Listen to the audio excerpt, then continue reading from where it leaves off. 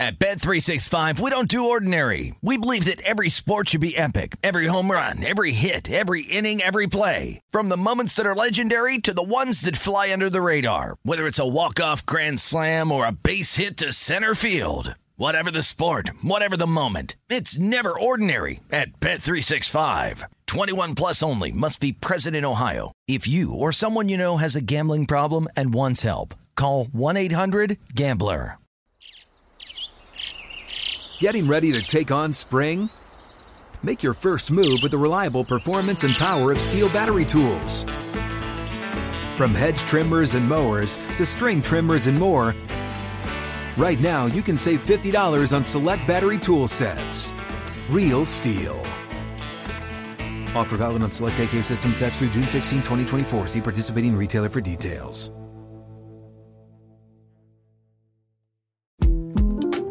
The 2024 presidential campaign features two candidates who are very well known to Americans. And yet, there's complexity at every turn.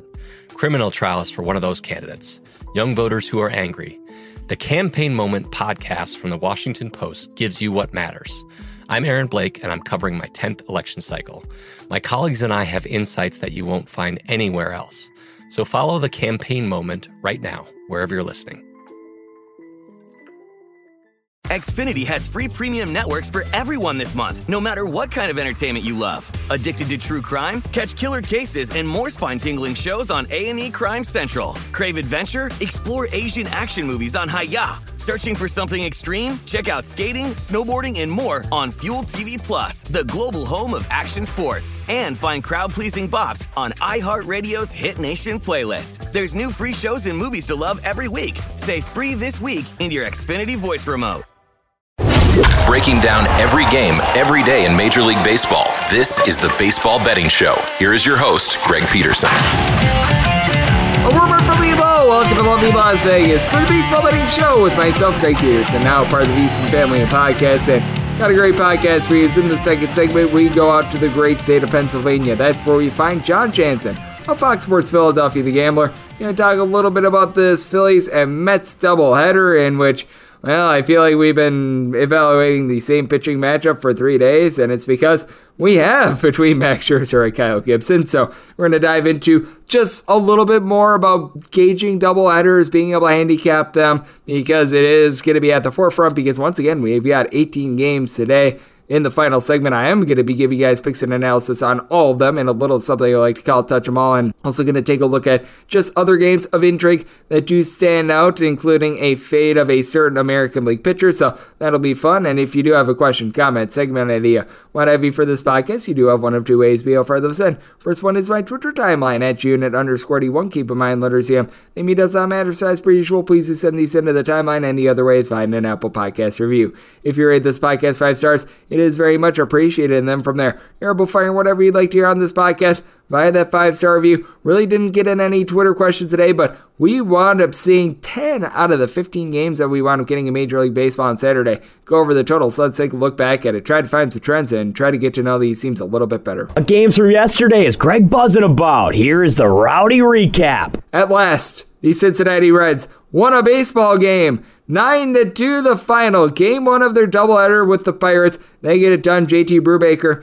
who has been very shaky on the road throughout his career, actually not bad. Gives up 2 runs over the course of 5 innings, but what did them in was 3 errors in this game, including Mr. Sulzer, who wound up coming in and relief Bull Sulzer. Gives up 3 unearned runs due to his own error, and then you wound up having Will Crow come in long relief, 4 runs, 3 of which weren't given up while getting 4 outs. Anthony Banda gave you a pair of outs out of the bullpen, but the Reds, they wound up entering into the 8th inning, tied up 2-2, and then they put up a 7 spot as this made it 9 overs in their last 10 games as Connor Overton, I guess that's an over name right there, gives up 2 runs over the course of 5 1/3 innings, and in that stretch, he wound up pitching in the lone under, so go figure there. Luis Cessa, 1 2/3 innings scoreless. You wound up having Lucas Sims under circling also give you a scoreless inning as you wound up having the Pirates punch out 12 times against legitimately one of the worst pitching rotations that we've ever seen. But have no fear because the Reds wind up still losing on Saturday because in Game 2 of the doubleheader, they got crushed by a count of 8-5, and this is a game that really died after the fourth inning, as all but one of the runs were scored in the first 4 innings of this game, as you wound up having Ben Gamble get a second home run of the season. You wound up getting a home run off the bat of Diego Castillo, second home run of the season. Yoshi Satsugo was able to get his second home run of the campaign, and Brian Reynolds his third. As for the Cincinnati Reds, Donnie Moreta was the opener in this game, gives up 2 runs and he gets 1 out. That is not helpful for a Cincinnati Reds starting rotation whose ERA is north of an 8.7. And then Philip Deal, he gives up 2 runs in 2/3 of an inning, including a pair of bombs. You wind up having Robert Duggar, who's just not good in general, giving up 3 runs over the course of 3 innings. And then Alexis Diaz gave you a scoreless inning. He winds up having a 0.71 ERA coming out of this. You did wind up having Tony Santillan and Jeff Hoffman goodbye for 3 innings, giving up 1 run. And Jared Solomon, in his major league debut, pitched a scoreless inning. And he did wind up having Brendan Drury for the Cincinnati Reds get his 5th home run of the season. That does wind up coming off of Mitch Keller. He gives up all 5 of the runs over the course of 4 1/3 innings. And the Pirates now have 11 wins. They've all come from bullpen pitchers. Chris Stratton along David Bernard are able to give you a scoreless inning. Heath Embry, he gets a win with a pair of outs out of the bullpen, and then Max Kranick was able to give you 2 scoreless innings. So wound up seeing a split-a-rooney there between the Dodgers and the Cubs. It was all Dodgers in this one. First game goes to them by a count of 7-0. Clayton Kershaw, 7 scoreless innings, and then Phil Bickford, Reyes Bonanta were able to give you a scoreless inning as you had Jacob Barnes get his third home run in the campaign as Drew Smyly comes off of the injured list and actually the bereavement list, and he was not so smiley in this one. 4 1/3 innings, giving up 3 runs, 2 of which were earned. Robbie Gazelman, fortunately, was able to save the Cubs bullpen because they wound up having to go with a bullpen game in Game 2. 4 runs given up in 3 2/3 innings as Sean Newcomb gives you a scoreless inning. And then in Game 2, Dodgers wind up taking it by a count of 6-2 as both of these games had relatively low totals, and Tyler Anderson has actually been very solid for the Dodgers. He winds up giving up 2 runs over the course of 5 innings, including a homer, going deep for the Chicago Cubs in this one.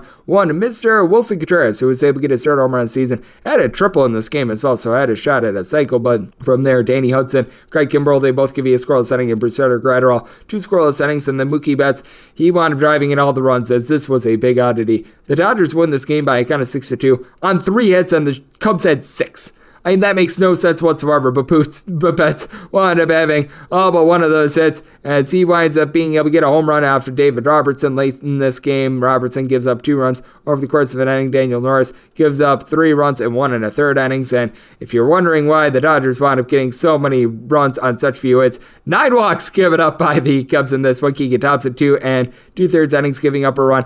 Chris Martin, Rowan Wick, Scotty Frost, Michael Givens, all able to give you scoreless innings out of the bullpen from there. You did wind up seeing the Milwaukee Brewers fall to the Atlanta Braves by a count of 3-2 as Ronald Acuna Jr. is back in full force. Winds up getting his 2nd home run of the season, taking 1 Corbin Burnes deep, and Burnes a solid start in this one. He gives up 2 runs, 1 of which were earned, including that home run over the course of 6 innings. And then from there, you have Luis Perdomo give you 2 scoreless innings. So all the big guns in the Brewers bullpen preserved in this one, although you did wind up having a pair of fielding errors from Lorenzo Cain and Colton Wong, and he did wind up having Hunter Renfroe go deep off of Max Fried for his 6th home run season for Fried. Gives up that solo home run over the course of 7 innings. He was solid. AJ Minter gives you a scoreless inning, and then Kenley Jansen, he winds up giving up 1 run over the course of an inning. So Braves are able to get it done. They're now 13-16 for the season, and at 19-9, Brewers still tied for the 2nd best win percentage out there in the big league. So they've been able to do a solid job. The Minnesota Twins and the Oakland A's played one of those unders that we wound up seeing on Saturday.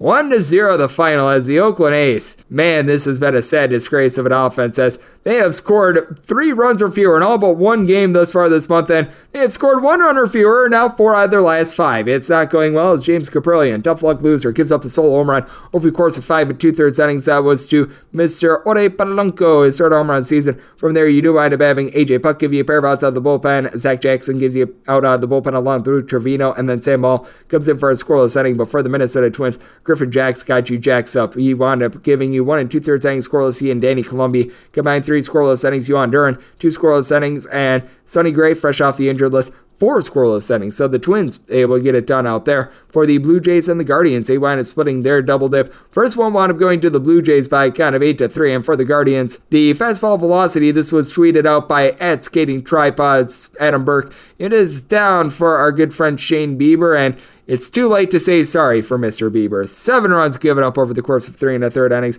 From there, the rest of the bullpen was solid. Anthony Guse, Sam Entiches, they were able to give you scoreless innings. Niel de los Santos, he winds up giving up a run in an inning. And then 2 2/3 innings scoreless out of Anthony Castro. You did not wind up getting much offense out of the Guardians in this one, as the Blue Jays, they did wind up having Kevin Gausman fire on full force, as he wound up giving up his first walk of the season in this start. He gives up 1 run over the course of 6 1/3 innings. Trent Thornton did give up a pair of outs out of the bullpen while getting 2 outs, but Julian Merriweather, pair of scoreless innings. And for the Blue Jays, they do go 4 of 10 with men in scoring position, but then in game 2, Guardians get their revenge 8-2, the final for the Blue Jays. Ross Stripling gives up 4 runs over the course of 4 innings, including a bomb, as being able to hit a home run off of him. Franmil Reyes, who was in an almighty slump prior to the series, his 3rd home run season. David Phillips gives up a run in an inning. You do wind up having Ryan Baruki give up 2 runs in an inning, and Casey Lawrence gives up 1 run over the course of 2 innings. And for the Cleveland Guardians, Tristan McKenzie, looking relatively solid to begin the year, gives up 2 runs over the course of 6 innings. Brian Shaw, Trevor Steven, Emmanuel Clase come in. They're able to hold down the fort for scoreless innings. And for the Toronto Blue Jays, it's been a real slog for this offense, as they have scored 3 runs or fewer in 4 out of their first 6 games of this month, and they've been one of your top under teams in all of Major League Baseball. The Houston Astros have been an under team as well, but they did just enough to get the job done against the Detroit Tigers, winning on the money line but not the run line by a count of 3-2. Michael Fulmer gives up 2 runs in an inning, as that wound up costing the team. Eduardo Rodriguez, a very solid start, giving up a solo home run over the course of 6 2/3 innings, as Jose Altuve was able to get his 4th home run of the season. Then you did have Alex Lang getting out of the bullpen, but here was a problem for the Tigers. 1 of 16 with men in scoring position. Good gosh almighty, that was terrible, as Framber Valdez, he winds up giving up 9 hits and a walk in 6 innings and gives up just 2 runs. From there, Ryan Stanek, Brian Abreu, Ryan Presley able to come in for scoreless innings. So the Astros, they dodged a lot of bullets in this one, but they win despite being outhit by a count of 4-11 and committing an error of their own, while the Tigers committed 0. So that was absolutely fun.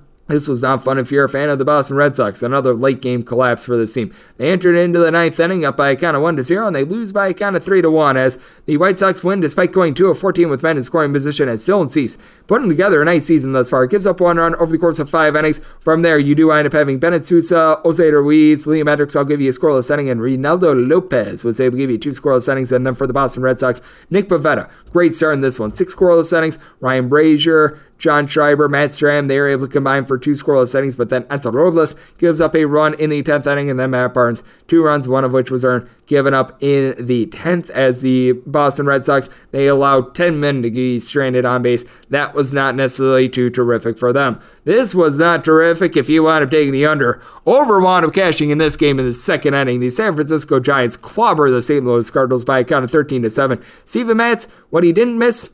Bats. He winds up giving up 8 runs and got 6 outs. Thanks for showing up, Steven Matz, who now has a 7.01 ERA. He gave up a trio of bombs in the process. Wilmer Flores, 3rd home run of the season. Darren Ruff, his 1st home run of the season. Mauricio Dubon, 1st home run of the season. Logan Webb wasn't necessarily too terrific in this one. He gets the win, giving up 4 runs over the course of 5 innings, and then you would wind up having Zach Liddell give up 3 runs in an inning, including a home run to Dylan Carlson, his 1st of the season. Dominique Leone, Tyler Rogers, along Jarlin Garcia, I'll give you scoreless innings, but for the St. Louis Cardinals, this team should have been called Hickory because they got smoked. Cody Whitley, 3 runs given up, and he didn't get a single out. Nick Wickern gives up a run in an inning. Jake Woodford, gives up a unearned run over the course of 3 1/3 innings. You wound up having a trio of errors in this game by the Cardinals as well. Packy Don, one of the best names that you're ever going to hear. He winds up giving you a pair of outs out of the bullpen, and TJ McFarland, a scoreless inning to be able to get it done there. This has been very much an under series, and the unders continued between the Diamondbacks and the Colorado Rockies.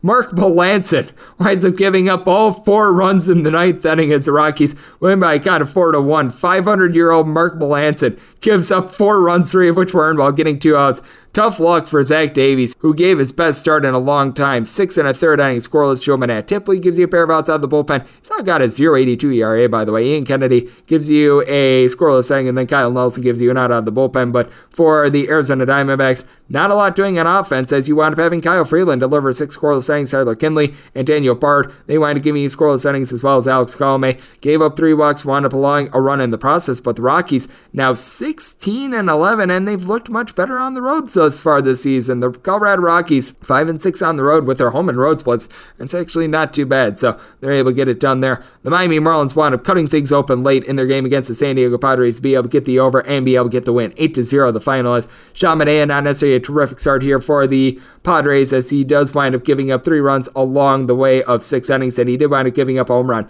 Going deep for the Miami Marlins, you wind up having a little bit of a new gentleman, as I believe that it was Joe Dunant who wound up getting his first home run of the season, but then Ode Soler would be able to get a grand slam in the 9th inning, his 4th of the season. That comes off of Ray Kerr, which this game was 3-0 going into the 9th. If you wind up having the under, you should just feel sick about that, as Nelson Lamet wound up being the one that loaded up the bases, gives up 3 runs in 2/3 of an inning. Kerr winds up giving up 2 runs in 1/3 of an inning. Nabel Crismet was able to give you 2 scoreless innings and 1 Pablo Lopez. Very solid start here. 8 scoreless innings. Lewis said he gives you a scoreless inning as well. So the Padres, they fall to 18-10. You wind up seeing the Tampa Bay Rays wind up being able to cut open their game with the Seattle Mariners late 5 spot in the 8th inning, cashes this over as they get it done by a count of 8-2. Drew Rasmussen, another good start for him. 1 run given up in 5 innings since becoming a starter in late August last season. A sub-2.5 ERA. Colin Pooch along with Brooks Raley both give you a scoreless inning. Ray Garza does wind up giving up a solo home run in his 2 innings of work. Going deep for the Seattle Mariners, Abraham Toro, 3rd home run season, but that came a little bit too little too late. Marco Gonzalez's big fault with the Seattle Mariners, giving up hard contact. He did wind up giving up 3 runs, 2 of which were earned over the course of 5 1/3 innings, which included a pair of bombs to Brandon Lau, who got allowed 4th and 5th home runs of the season. Then Manuel Margot grand slam the 8th inning to cut it open against Diego Castillo. And Castillo, the former Ray, winds up giving up 5 runs and he got 0 outs. Can't go much worse than that. Ryan Mills was able to give you a scoreless inning. Riley O'Brien was as well. And then Ben Murphy, 1 2/3 innings scoreless for the Tampa Bay Rays. Their bullpen was relatively solid as well, so they wind up getting the win, and they are now 9-3 on the road this season. And the Washington Nationals were able to get a W by a count of 7-3 against the LA Angels. For the Nats, you wind up having a trio of home runs in this one. Yadiel Hernandez and Josh Bell both wind up going deep off of Michael Lorenzen. Hernandez, his 2nd home run season. Bell is 4th, as you figured that there was going to be a little bit of a regression for Lorenzen. Gives up 5 runs over the course of 4 2/3 innings. And then Elvis Figueroa. Elvis left the building, giving up 2 runs over the course of 1/3 of an inning. From there, Kyle Bearclaw and Jimmy Argo were both able to give you 2 scoreless innings apiece. So they were able to do a solid job there. And for the LA Angels, it was the first time that they wound up giving up more than 3 runs since they wound up having that close call against the White Sox, in which Dallas Keuchel was starting and they were up 6-0 in the 9th inning and very nearly blew it. But Josiah Gray gives up 3 runs over the course of 5 1/3 innings, including a pair of home runs. Going deep for the LA Angels here, Walsh 5th home run season, Brandon Marsh is 4th, and then from there bullpen went to work. Steve Cishek, pair of outs outside the bullpen. You wound up having Tanner Rainey give you a scoreless inning, and Yurasamoto Ramirez was able to give you 2 scoreless. And for the Washington Nationals, actually now I believe 7-9 on the road, and at home they have just been absolutely putrid. So we wound up seeing some very interesting action there. And if you're taking a look at Major League Baseball and what we've all been able to get this season in general, it's been very much favorite heavy. 60.5% of games going to favorites, 241 and 157 straight up. But if you're looking at the run line, they have been able to cover these games just 182 times. So we have seen 59 games thus far this season, in which the team that was favored winds up winning by approximately 1 run, and most of it has been via the home team, as away favorites 88 and 54 straight up, which is 62% by the way. And on the run line, road favorites, they have covered the run line all but 13 times, as they are 75 and 72 on the run line. If you're looking at unders, 208 unders this season, 171 overs. That is 45.1% to the over, and it's the first time all season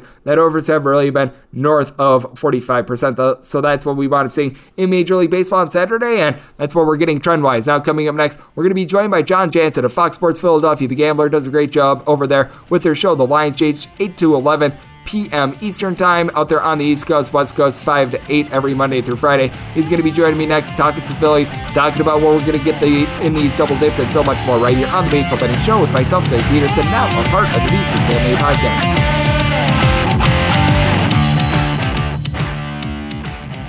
At Bet365, we don't do ordinary. We believe that every sport should be epic. Every home run, every hit, every inning, every play. From the moments that are legendary to the ones that fly under the radar. Whether it's a walk-off grand slam or a base hit to center field. Whatever the sport, whatever the moment. It's never ordinary at Bet365. 21 plus only. Must be present in Ohio. If you or someone you know has a gambling problem and wants help, call 1-800-GAMBLER. The 2024 presidential campaign features 2 candidates who are very well known to Americans. And yet, there's complexity at every turn. Criminal trials for one of those candidates. Young voters who are angry. The Campaign Moment podcast from the Washington Post gives you what matters. I'm Aaron Blake, and I'm covering my 10th election cycle. My colleagues and I have insights that you won't find anywhere else. So follow the Campaign Moment right now, wherever you're listening. Xfinity has free premium networks for everyone this month, no matter what kind of entertainment you love. Addicted to true crime? Catch killer cases and more spine-tingling shows on A&E Crime Central. Crave adventure? Explore Asian action movies on Hi-YAH. Searching for something extreme? Check out skating, snowboarding, and more on Fuel TV Plus, the global home of action sports. And find crowd-pleasing bops on iHeartRadio's Hit Nation playlist. There's new free shows and movies to love every week. Say free this week in your Xfinity voice remote. What's up? I'm John Wall. And I'm CJ Toledano, and we're starting a new podcast presented by DraftKings called Point Game. We're now joined by three-time NBA Sixth Man of the Year, elite bucket getter. Let's please welcome Jamal Crawford to Point Game. King of the Court one-on-one tournament. If they had it back in your prime, do you think you could have took it all? I'm going to be honest with you. I don't think I could have took it all, but I think I would have shocked a lot of people. I think Kobe and everybody in their prime, Kobe would win a one-on-one contest. Yeah, because you got to think. He's going to guard. He don't care about guarding. He's going to guard. He's going to guard. Like, you see him in the Olympics, he's going to guard. And then on top of that. I'm not guarding like that, CJ. Ladies and gentlemen, please welcome Sam Cassell to Point Game. I remember you came out from prime 10. I mean, he was in a culture shock. And then he's going through withdrawals about winning. Remember what I told you? I said, OG, you think I can get paid and go back and play in college because it ain't it? Check out Point Game with John Wall and CJ Toledano on the iHeartRadio app, DraftKings YouTube, or wherever you get your podcasts. At Bet365, we don't do ordinary. We believe that every sport should be epic. Every home run, every hit, every inning, every play. From the moments that are legendary to the ones that fly under the radar. See for yourself when you sign up today and get $150 in bonus bets when you bet just $5. Whatever the sport, whatever the moment, it's never ordinary at Bet365. 21 plus only. Must be present in Ohio. If you or someone you know has a gambling problem and wants help, call 1-800-GAMBLER. Terms and conditions apply. The 2024 presidential campaign features two candidates who are very well known to Americans. And yet, there's complexity at every turn. Criminal trials for one of those candidates. Young voters who are angry. The Campaign Moment podcast from the Washington Post gives you what matters. I'm Aaron Blake, and I'm covering my 10th election cycle. My colleagues and I have insights that you won't find anywhere else. So follow the Campaign Moment right now, wherever you're listening.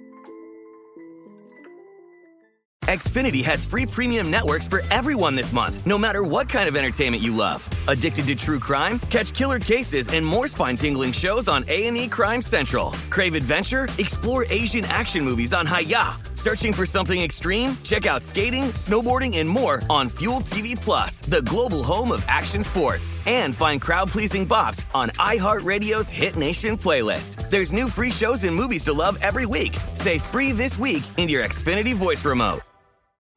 What's up? I'm John Wall. And I'm CJ Toledano, and we're starting a new podcast presented by DraftKings called Point Game. We're now joined by three-time NBA Sixth Man of the Year, elite bucket getter. Let's please welcome Jamal Crawford to Point Game. King of the Court one-on-one tournament. If they had it back in your prime, do you think you could have took it all?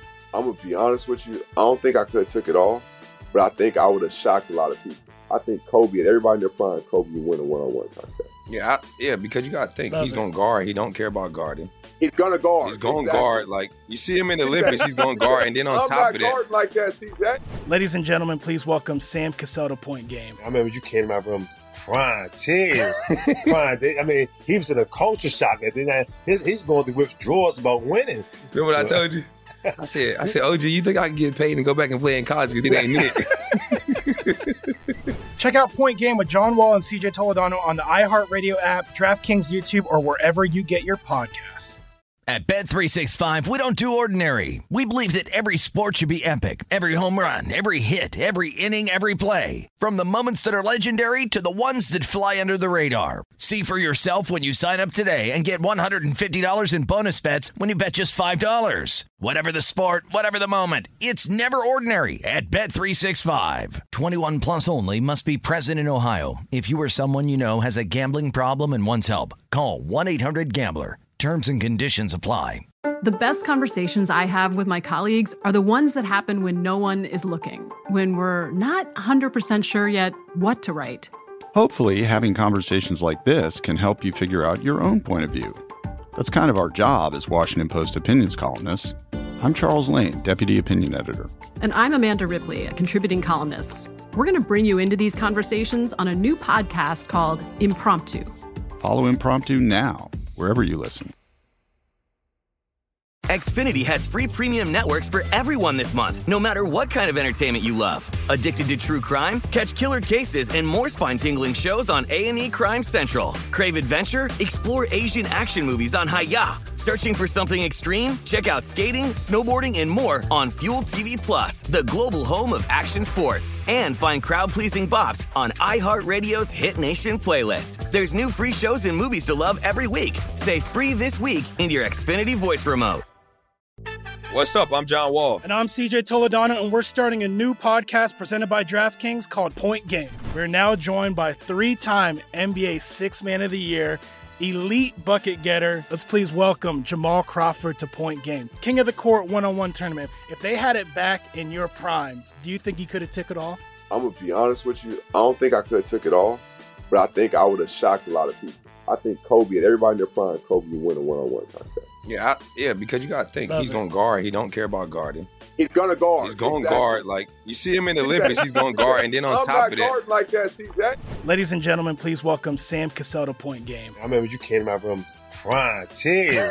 Crying. I mean, he was in a culture shock. And then he's going through withdrawals about winning. Remember what I told you?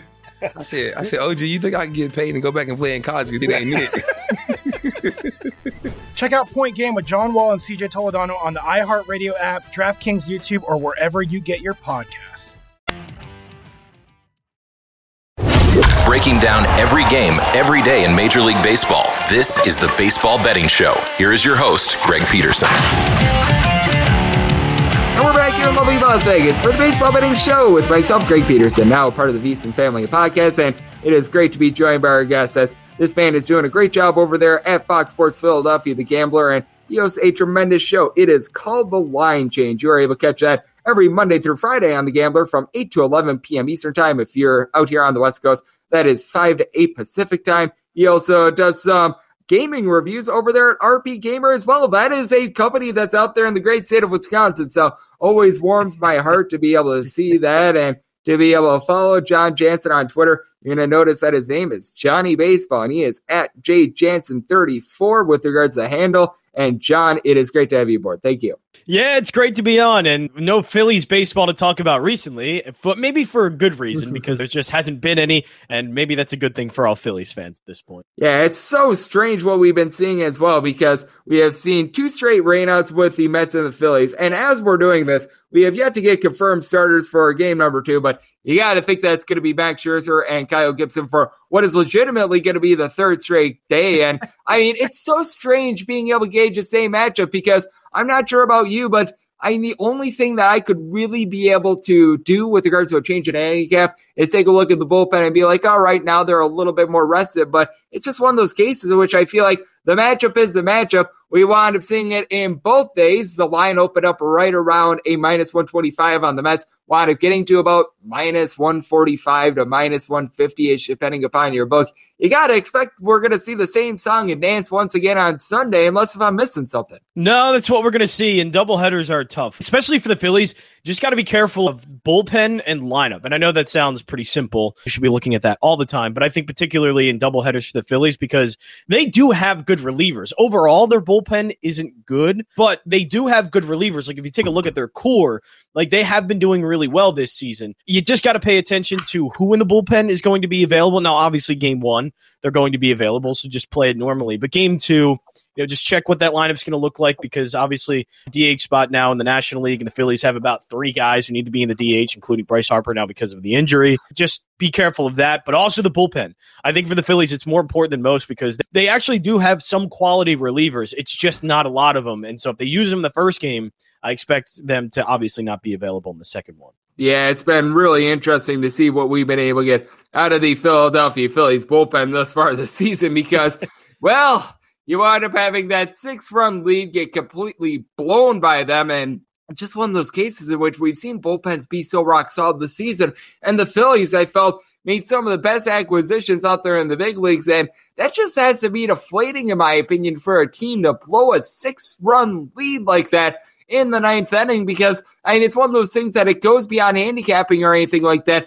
I think you do have to take a look at the psyche of these guys, and perhaps getting rained out the last few days actually wound up doing them a little bit of good rather than having to get back out there. Yeah, you would think so. And for the Phillies, to me, it just seems disjointed right now. But there are signs that, when it does come together, I think a really good baseball team.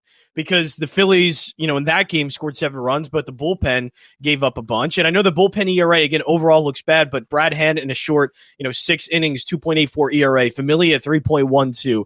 Knebel's been really good, and the numbers are a little bit inflated because of the last game against the Mets, which is the one that he blew the save. But 3.27 ERA, and it's been much lower than that for most of this season. Jose Alvarado, I think, has been good. Sir Anthony Dominguez just gets better and better. I do think there are good pieces in this bullpen. Obviously, I think there are good pieces in the lineup as well, but it's not all coming together yet. And finally, we're seeing Wheeler, starting to pitch well. Aaron Nola has been fantastic for the Phillies. Kyle Gibson has an ERA sub-3. Ranger Suarez has been able to give them some good innings. So I think there are good signs. It's just disjointed at this point. It's baseball. You're not going to get, great hitting, great pitching all in one game all the time. And it just seems like that's happening more often than not with the Phillies. I do think there are some really positive signs. Again, when you look at their lineup, they have some guys struggling, still one of the top lineups in baseball, and a lot of key guys struggling. It's still one of the top lineups. So I do like what I'm seeing. It's just, again, a little disjointed where it's all not coming together yet. Yep, I do agree with you. I do think that there are good signs for the Phillies, and there's good signs for the Mets as well, but we have seen with both teams in the past few seasons, not necessarily doing so well down the stretch. So I do think that needs to be noted as well, as we do have John Jansen of Fox Sports Philadelphia, the Gambler, joining me right here on the podcast, and I talk about the fact that the Mets and the Phillies, they've had some less than stellar ends to the season the last few years. The team that has started off slow and has been able to pick it up the last few campaigns, that would be the Atlanta Braves. And I think that they're in an interesting spot on Sunday with them throwing out their Charlie Morton against Aaron Ashby. And right now we're seeing a relatively tight line, right around a -115 to a -120 on the Atlanta Braves. And I take a look at Charlie Morton. He's really struggled this season for the Atlanta Braves, right around 4.5 walks per 9 innings. And I do feel like this is sort of what we wound up seeing with him last year. Struggled the first month of the season, but then is able to pick it up. I do think that the Braves have a little bit of value here against a Brewers team that they are 19-8, but I almost feel like the Brewers, there's still a little bit of a jury's out situation due to the fact that they have played the Pirates, the Reds, and the Cubs so much that has inflated their record big time. Yeah, it inflated their numbers at the plate, too. I mean, if you look at their lineup numbers, they're just kind of through the roof at this point. And much more than I thought the Brewers were being. They started this season pretty much in the bottom third of the league in most hitting categories, and now they're one of the top teams, especially in the last week or so. Yeah, the Brewers are hitting well. I'm with you. It's just kind of what you trust at this point. I still trust that Charlie Morton's a good pitcher. A month into the season, not doing well, but how much can you trust from just a month? I've been treading lightly with baseball. This is usually when, I love out of the gate and I did well. But the last week or so has been really tough because we're starting to see either regression in some places finally starting to happen, or even, expected regression just not happening. It's a weird part of the season, at least in my eyes, because not everything's settled yet. I think we start seeing that in June, July, where we really start to get what these teams are and these players are going to be for this season. I think at this point, I still can trust Charlie Morton. I'm with you. I like the Braves at home, getting a tight line here. I do like that. And I think Charlie Morton can put together a good start for them. That 6.85 ERA is going to go down. I still trust him as a good pitcher. And I think in this matchup, I think we'll see that. I do as well. That's one of the big things I'm going to be taking a look at for Sunday. Are the Atlanta Braves able to get a big win over the Milwaukee Brewers to be able to salvage that series? And what else I'm going to be taking a look at as well is one of the things that we want to discussing with regards to that Mets versus Phillies series, and that we've got a bunch of doubleheaders that are going to be going down on Sunday after we had a bunch of doubleheaders that wound up going down on Saturday. And I feel like as a baseball bettor, these are just the toughest days of the year when you wind up getting a bunch of rainouts, because we are probably going to see some pitching changes. Heck, right now, like I mentioned, we think we're getting Mad Max Scherzer against Kyle Gibson in game number 2, but neither side has confirmed that. If you look on ESPN, you've got Chris Bassett and Chris Eflin for game 1, and for game 2, you've got nothing listed on either side. So that's a big, giant headache. When you wind up betting doubleheaders like what we're going to be seeing on Sunday, what is just best advice from you personally? Because I do feel like it's one of the trickiest things to do. And I mean, forget baseball handicapping, all handicapping, just because there's really no other sport that deals with something like this. Yeah, it's different. And, obviously when we talked about the Phillies and Mets, like things can change with lineup, bullpens can get exhausted in the first game. It's very tough. I try not to think too hard about it. At the end of the day, it's just looking for what I think is the best number. If I find a valuable number and, maybe the Mets are favored a little bit too high in game number 2, let's just say that. I'm trying to take the best value because I think in the long run, that's obviously what's going to work in baseball. It's paying attention what happens game 1. It's difficult. And again, I try not to think too hard about it. I just try and trust whatever, I'm seeing or, the numbers that I see and not think that, okay, well, game 1, all of this stuff happened. Or I hate the one of like, oh, well, they lost in game 1, so they're going to win in game 2. It's just a bad way to bet for me. So I just try not to think too hard about it. And honestly, like if it's nothing that really stands out, doubleheaders are one that I'm very easy to stay off of. Yep, I do not blame you there, and I am with you as well. You don't think that, well, because Team X wound up losing game 1, now they have to win game 2 because it's like, what if you've got Jacob deGrom and Max Scherzer going on one side? Yeah. That team that has Jacob deGrom and Max Scherzer, they're probably going to be favorites in both games. So I do think that you do need to go situation by situation. And I do think the big thing with regards to taking a look at doubleheaders as well, as we do have John Jansen joining me on the podcast, is looking at some of these bullpens, because sometimes in doubleheaders, you'll see a guy wind up pitching in both game 1 and game 2, whereas there are some relievers that they are unable to do that. And I do think that that's a big handicapping angle as well. I do think that one of the most important things to do when gauging doubleheaders is just taking a look at the bullpen and sort of noticing the guys that they can wind up going on back-to-backs, these guys that they can wind up giving you multiple innings versus guys that can only go about 20 pitches and guys that can only go about 1 inning before they wind up tiring out. There are guys that can do it. And again, for a team like the Phillies, their bullpen's so thin that that's a team you obviously do have to check out game 1. What's their bullpen looking like? Did they use, let's just say, Brad Hand, Knebel, Dominguez, all in the first game, and now they have to go to some other pitchers that aren't so good. They seem to be calling up as well Francisco Morales, which is one of their top pitchers in the minor league. So at least they're getting some help there. He's been good. I think 9 relief appearances so far this season. Starter turned reliever. 9 relief appearances so far this season. I don't think he's allowed a single run. So been doing very well. And so at least they're getting maybe help in that way. Other than that, yeah, it's still a really thin bullpen. Bullpen's, I think, the one you have to look at the most, because the Phillies, I think their lineup, it's going to be a little bit of mixing and matching, but Girardi's been doing that forever to start the season, and they still have enough mashers in that lineup that even if there is some kind of change or they mix it around a little bit, there's still always going to be enough pop in that lineup.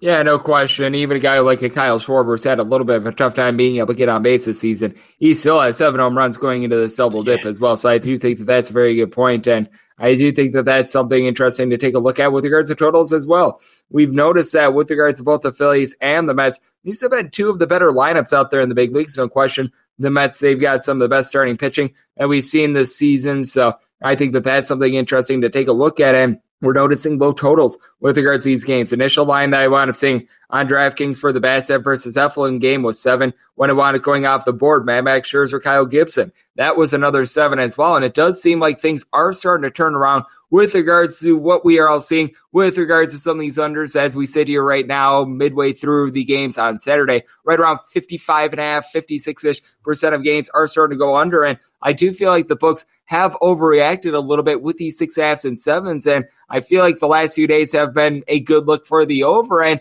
if we continue to get these 6.5 and 7s, I do think that there's still a lot of value on them. Yeah, and I think it's being, I don't know, because every time this happens, and I'm sure Major League Baseball is messing with the baseball because it's something that has been talked about. Pitchers have talked about it already this season. It's been happening for a few years now. I bet it's happening here. I pretty much understand that it's likely happening. I always feel like it's overblown. This is still, early on in the season. It was a very short ramp-up process from spring training to the regular season. I imagine that plays a part in it. And still, it's cold weather season. Like once things get warmer, and I get once guys get more comfortable at the plate as they start getting more at bats, I do think the offense is going to come. And this is probably a good time to start doing it. As you said, numbers are kind of overreacting to what it's been for the first month, and everybody seems to be overreacting with it. So I understand it. I don't kind of accept that like, oh, well, this is it. They're just going to never score runs and it's going to be such a low scoring season. I truly don't believe that. I think we are going to see an upswing soon, and probably it could start happening. Yep, I am in total agreement with you there, as we do have John Jansen of Fox Sports Philadelphia, the Gambler, joining me on the podcast. And John, is there anything else that's really standing out to you when it comes to the slate for Sunday? Because we've talked about some of these doubleheaders. No doubt we have dove into the National League East teams, but that said, anything else that we haven't really touched upon to this point that is really standing out to you? Well, one pitching matchup that I just want to point out, Carlos Rodon against Dakota Hudson's a really good one. This Cardinals-Giants series I'm interested in. Cardinals been doing well, but so have Milwaukee, and Milwaukee's hitting lately. They're one of the best lineups in baseball in the last week or so. So that's certainly an interesting game, but it's just the Red Sox. You know, I think the Red Sox are really bad, but they're going up against Dallas Keuchel, and they're a short favorite on that money line. Is that an opportunity to bet the Red Sox? I just think the Red Sox lineup, it's hard to trust. I understand that, but so have the White Sox recently, and I think I'm getting much better pitching matchup here. I just think fading Dallas Keuchel. Look, I tried to fade Vinny Velasquez, and he's been great his last 2 starts.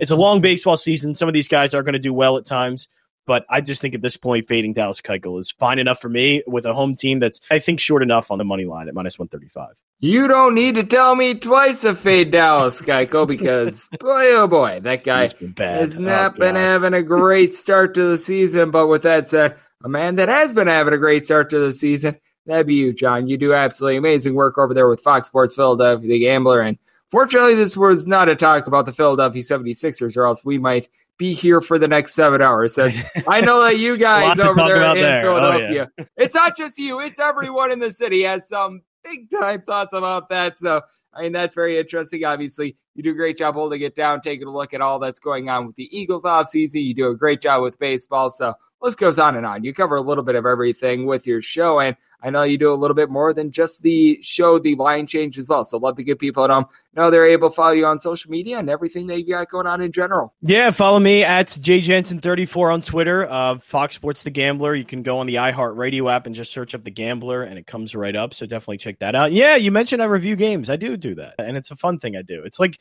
more of a hobby thing than anything, but if you want to check out some of my game reviews, you can check it out there at RP Gamer as well. But yeah, just trucking along with baseball season. You know what's funny? I do dip my hands on a little bit of everything, but my show is a pun on hockey, and I barely know anything about hockey, which is funny. So yeah, so follow me at JJansen34 for all non-hockey related things. Hey, I'm someone that I really enjoy playoff hockey. It's fun. It's fun. I just can't. It's too much. So I just I know it's good to bet too. People like betting it.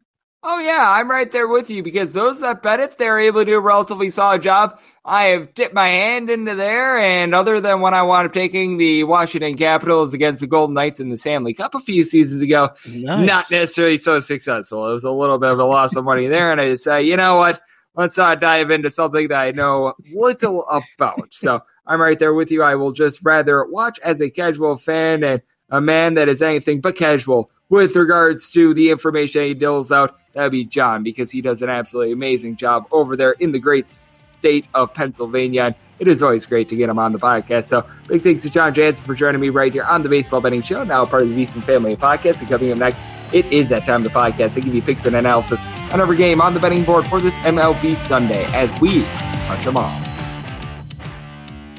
At Bet365, we don't do ordinary. We believe that every sport should be epic. Every home run, every hit, every inning, every play. From the moments that are legendary to the ones that fly under the radar. Whether it's a walk-off grand slam or a base hit to center field. Whatever the sport, whatever the moment. It's never ordinary at Bet365. 21 plus only. Must be present in Ohio. If you or someone you know has a gambling problem and wants help, call 1-800-GAMBLER. The 2024 presidential campaign features 2 candidates who are very well known to Americans. And yet, there's complexity at every turn. Criminal trials for one of those candidates. Young voters who are angry. The Campaign Moment podcast from the Washington Post gives you what matters. I'm Aaron Blake, and I'm covering my 10th election cycle. My colleagues and I have insights that you won't find anywhere else. So follow the Campaign Moment right now, wherever you're listening. Xfinity has free premium networks for everyone this month, no matter what kind of entertainment you love. Addicted to true crime? Catch killer cases and more spine-tingling shows on A&E Crime Central. Crave adventure? Explore Asian action movies on Hi-YAH. Searching for something extreme? Check out skating, snowboarding, and more on Fuel TV Plus, the global home of action sports. And find crowd-pleasing bops on iHeartRadio's Hit Nation playlist. There's new free shows and movies to love every week. Say free this week in your Xfinity voice remote. What's up? I'm John Wall. And I'm CJ Toledano, and we're starting a new podcast presented by DraftKings called Point Game. We're now joined by three-time NBA Sixth Man of the Year, elite bucket getter. Let's please welcome Jamal Crawford to Point Game. King of the Court one-on-one tournament. If they had it back in your prime, do you think you could have took it all? I'm going to be honest with you. I don't think I could have took it all, but I think I would have shocked a lot of people. I think Kobe and everybody in their prime, Kobe would win a one-on-one contest. Yeah, because you got to think he's going to guard. He don't care about guarding. He's going to guard. He's going to guard. Like, you see him in the Olympics, he's going to guard. And then on top of that. Like that, see that? Ladies and gentlemen, please welcome Sam Cassell to Point Game. I remember you came out from crying, tears. Crying. I mean, he was in a culture shock. And then he's going through withdrawals about winning. Remember what I told you? I said, OG, you think I can get paid and go back and play in college because it ain't it? Check out Point Game with John Wall and CJ Toledano on the iHeartRadio app, DraftKings YouTube, or wherever you get your podcasts. At Bet365, we don't do ordinary. We believe that every sport should be epic. Every home run, every hit, every inning, every play. From the moments that are legendary to the ones that fly under the radar. See for yourself when you sign up today and get $150 in bonus bets when you bet just $5. Whatever the sport, whatever the moment, it's never ordinary at Bet365. 21 plus only. Must be present in Ohio. If you or someone you know has a gambling problem and wants help, call 1-800-GAMBLER. Terms and conditions apply. There's a lot happening these days, but I have just the thing to get you up to speed on what matters without taking too much of your time. The 7 from the Washington Post is a podcast that gives you the 7 most important and interesting stories, and we always try to save room for something fun. You get it all in about 7 minutes or less. I'm Hannah Jewell. I'll get you caught up with the 7 every weekday. So follow the 7 right now. Xfinity has free premium networks for everyone this month, no matter what kind of entertainment you love. Addicted to true crime? Catch killer cases and more spine-tingling shows on A&E Crime Central. Crave adventure? Explore Asian action movies on Hi-YAH. Searching for something extreme? Check out skating, snowboarding, and more on Fuel TV Plus, the global home of action sports. And find crowd-pleasing bops on iHeartRadio's Hit Nation playlist. There's new free shows and movies to love every week. Say free this week in your Xfinity voice remote. What's up? I'm John Wall. And I'm CJ Toledano, and we're starting a new podcast presented by DraftKings called Point Game. We're now joined by three-time NBA Sixth Man of the Year, elite bucket getter. Let's please welcome Jamal Crawford to Point Game. King of the Court one-on-one tournament. If they had it back in your prime, do you think you could have took it all? I'm going to be honest with you. I don't think I could have took it all, but I think I would have shocked a lot of people. I think Kobe and everybody in their prime, Kobe would win a one-on-one contest. Yeah, because you got to think he's going to guard. He don't care about guarding. He's going to guard. He's going to guard. Like, you see him in the Olympics, he's going to guard. And then on top of that. Like that, see that? Ladies and gentlemen, please welcome Sam Cassell to Point Game. I remember you came out from crying, tears. Crying. I mean, he was in a culture shock. And then he's going through withdrawals about winning. Remember what I told you? I said, OG, you think I can get paid and go back and play in college because it ain't it? Check out Point Game with John Wall and CJ Toledano on the iHeartRadio app, DraftKings YouTube, or wherever you get your podcasts. At Bet365, we don't do ordinary. We believe that every sport should be epic. Every home run, every hit, every inning, every play. From the moments that are legendary to the ones that fly under the radar. Whether it's a walk-off grand slam or a base hit to center field. Whatever the sport, whatever the moment, it's never ordinary at Bet365. 21 plus only. Must be present in Ohio. If you or someone you know has a gambling problem and wants help, call 1-800-GAMBLER. Hey, this is Christina Quinn. I'm the host of Try This, the Washington Post's new series of audio courses. The idea behind Try This is to become better functioning humans without having to comb the internet for countless hours. In our first course, we learned how to sleep better. Now, we're going to learn how to make our friendships stronger. I'll offer expert tips that are doable, and I'll keep it short. So let's do this. Class is in session. Find Try This from the Washington Post wherever you listen. Xfinity has free premium networks for everyone this month, no matter what kind of entertainment you love. Addicted to true crime? Catch killer cases and more spine-tingling shows on A&E Crime Central. Crave adventure? Explore Asian action movies on Hi-YAH. Searching for something extreme? Check out skating, snowboarding, and more on Fuel TV Plus, the global home of action sports. And find crowd-pleasing bops on iHeartRadio's Hit Nation playlist. There's new free shows and movies to love every week. Say free this week in your Xfinity voice remote. What's up? I'm John Wall. And I'm CJ Toledano, and we're starting a new podcast presented by DraftKings called Point Game. We're now joined by three-time NBA Sixth Man of the Year, elite bucket getter. Let's please welcome Jamal Crawford to Point Game. King of the Court one-on-one tournament. If they had it back in your prime, do you think you could have took it all? I'm going to be honest with you. I don't think I could have took it all, but I think I would have shocked a lot of people. I think Kobe and everybody in their prime, Kobe would win a one-on-one contest. Yeah, because you got to think. He's going to guard. He don't care about guarding. He's going to guard. He's going to guard. Like, you see him in the Olympics, he's going to guard. And then on top of that. I'm not guarding like that, CJ. Ladies and gentlemen, please welcome Sam Cassell to Point Game. I remember you came to my room crying, tears. Crying. I mean, he was in a culture shock. And then he's going through withdrawals about winning. Remember what I told you? I said, OG, you think I can get paid and go back and play in college? You think I ain't it? Check out Point Game with John Wall and CJ Toledano on the iHeartRadio app, DraftKings YouTube, or wherever you get your podcasts. Breaking down every game, every day in Major League Baseball. This is the Baseball Betting Show. Here is your host, Greg Peterson. And we're back here in lovely Las Vegas for the Baseball Betting Show with myself, Greg Peterson, now part of the VSiN family of podcasts. Big thanks to John Jansen of Fox Sports Philadelphia The Gambler for joining me in the last segment. Not easy to keep things all straight with regards to these doubleheaders, but he's doing his best of being able to do that. Holding it down in the great state of Pennsylvania, taking a look at the Phillies, taking a look at the National League East, and so much more. It's always a pleasure to get him aboard, so big thanks to him for joining me in the last segment. Now it is that time of the podcast. I give you picks and analysis on every game on the betting board for this MLB Sunday as we touch them all. If a game is listed on the betting board, Greg has a side and a total on it, so it is time to touch them all. Do note that as per usual, any changes that are made to these plays will be listed up on my Twitter feed at unit_81. Going to be going in Las Vegas rotation order with a few exceptions. We go National League games first, then the American League games, and then any interleague games are going to be at the bottom. But also at the bottom are these write-in makeup games from these rainouts that we've been having, and it has been quite the adventure trying to be able to keep up with all of these. So I'm going to clump the doubleheaders all together just so that way I'm not going through the same guys like twice and give you guys pretty much the same information multiple times, and it'll actually speed things up a little bit. So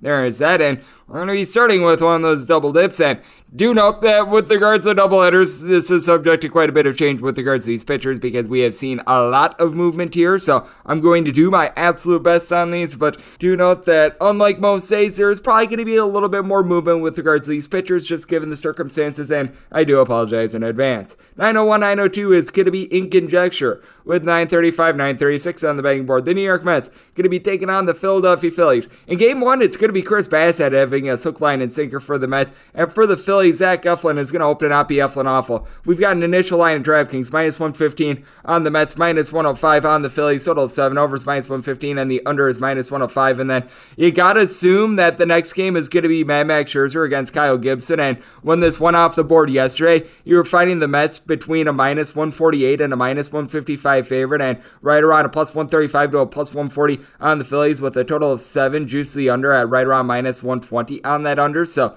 gotta assume that that is going to be the case with this one. And when it comes to game one, I'd be willing to lay up to minus 116 with Chris Bassett and the Mets. You take a look at Bassett, and last year while he was with the Oakland A's, one of the best pitchers at being able to keep the ball in the yard in all of baseball, and did a respectable job on the road. 8-1 record, did wind up giving up right around a home run per 9 innings. Opponents hit a 235 off of him compared to a $196 at home, but still rock solid. 15 home runs, give it up in 157 and a third innings overall, and he's going up against a guy in Zach Eflin who He's not Eflin awful, he's not Eflin great. Someone who does a good job of being able to limit walks, 4 walks in 24 innings, but is going to give up some hard contact. He has given up over 9 hits per 9 innings. That is an issue. And what else is an issue for the Phillies is having a bottom 5 bullpen in the big leagues. Despite the fact that they picked up Jeurys Familia, Brad Hand, along with Corey Knebel, this has been a hot mess with regards to their bullpen. And for the Philadelphia Phillies, it's been a little bit of a hit or miss lineup. Kyle Schwarber has been able to do a good job of being able to go yard for this team with 7 home runs, but that said, he's hitting right around $1.95 for the team. You've also had JT Realmuto be able to get on base for you. He's hitting at $2.60 along Gene Segura. You've been dealing with a couple of injuries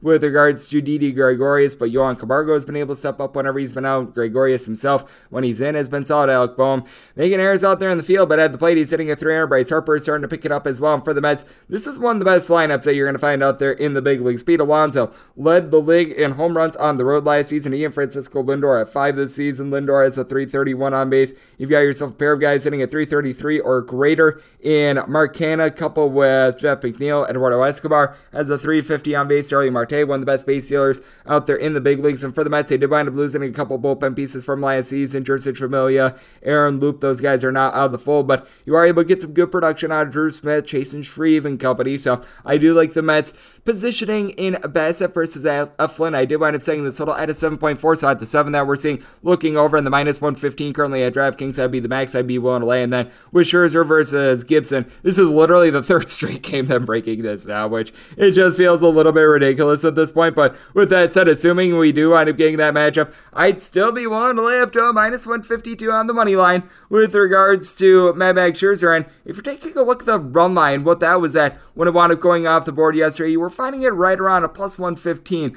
I wound up setting mine at a plus 118, so if we wind up seeing like a minus 148 on the board like we were seeing when this wound up going off the board yesterday, I would be looking at the money line rather than the run line, because Kyle Gibson has been a relatively solid pitcher for the Philadelphia Phillies, someone who does need to turn on the walks. First career over 3 walks per 9 innings, but that said, he does have a 2.93 ERA thus far this season, 8 strikeouts per 9 innings, so has been halfway respectable there, and it feels like he's starting to find his groove with the Phillies. But you've also got Mad Max Scherzer, who is just absolutely amazing. He is once again posting up a sub 2.5 ERA. You just take a look at Scherzer, and he has not lost anything on his fastball. Currently a 2.61 ERA, 4-1 record. They wind up getting shelled a little bit in his last start against the Phillies, but I think that he's going to be able to make the adjustments like he always does. 9+ strikeouts in 3 out of his last 4 starts. So I'd be looking, if we wind up getting similar numbers to yesterday, at the Mets on the money line, and I did wind up saying that total as 7.3. So in both of these spots, a 7 or less going to be looking over 7.5 or higher to the under. So hopefully I was able to do a good job with that doubleheader. How about if we wind up going 903, 904 on the betting board, and this is going to be the DK Nation pick, as you've got the Atlanta Braves, and they are going to be playing us to the Milwaukee Brewers. Aaron Ashby is going to be going for the Crew, and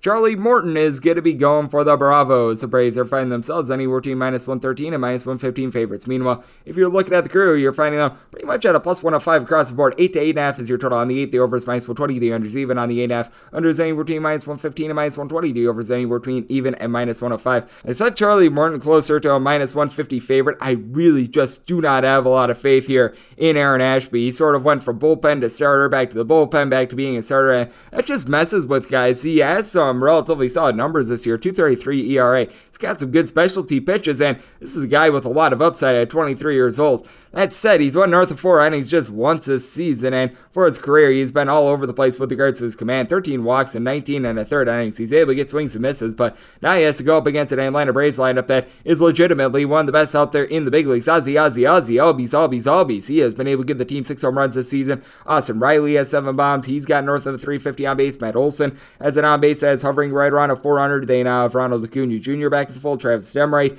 hitting above a 300. So I like what I'm seeing there. And for the Brewers, they've been able to get online with their bats, but there's a little bit of a caveat in that a lot of those games, and they wound up playing were against the poopy Pittsburgh Pirates and the poopy Cincinnati Reds. You wound up having going into Saturday Rowdy Tellez along with Willie Adames combining for 46 RBI and 15 home runs. Pretty much all of those came against those tomato can teams. Now Christian Yelich starting to pick it up a little bit. He's not quite back to the MVP form that he had a few years ago, but he's looking better. Lorenzo Lorenzo Cain has been rough at the bottom of the lineup, but Colton Wong, he's starting to figure it out. Luis Urias coming back in the fold. That is solid. And for the Brewers, you still have Devin Williams and Josh Hader, the best 1-2 punch out there in baseball. Jake Cousins has been a little bit hurt, though. Brent Suter hasn't necessarily been himself this season. And for the Atlanta Braves, AJ Minter along Tyler Matzek, both of these guys are very reliable. You've had some shakiness out there in the bullpen as well. There's no ifs, ands, or buts about it. Colin McHugh wound up entering into Saturday with the ERA hovering right around a 6. But Tyler Thornburg, the former Milwaukee Brewer, actually looks like he's having a little bit of a career resurgence. You're able to get a little bit of length out of Jesse Chavez if needed. Darren O'Day has been able to do a good job. Kenley Jansen,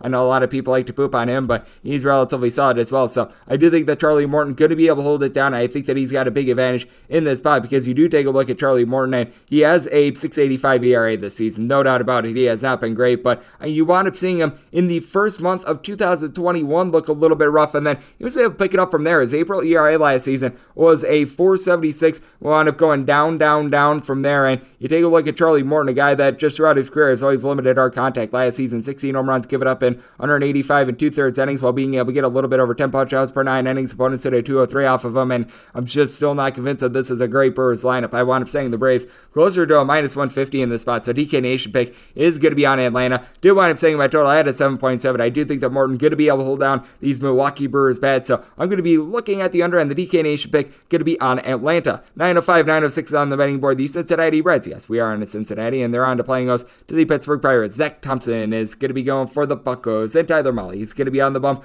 for Cincinnati. Your total on this game is 8. The overs anywhere between minus 115 and minus 120. The unders anywhere between even to minus 105. If you're looking at the red legs, you're going to be finding them in between minus 130 and minus 135. Plus 115 to plus 120 is what you're finding on the Buccos.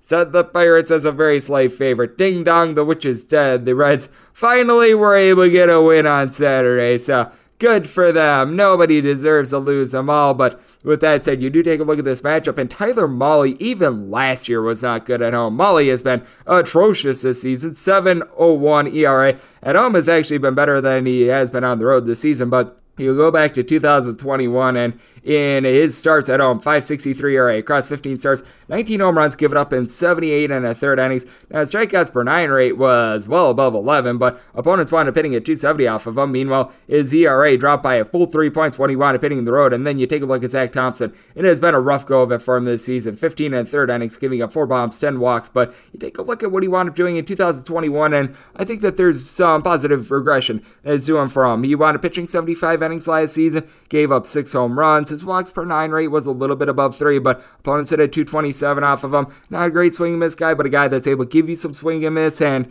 this is a Pirates bullpen that going into the series was a little bit rough, but they had been able to get all the wins for this team. Chris Stratton along with David Bednar are guys that you're able to rely upon.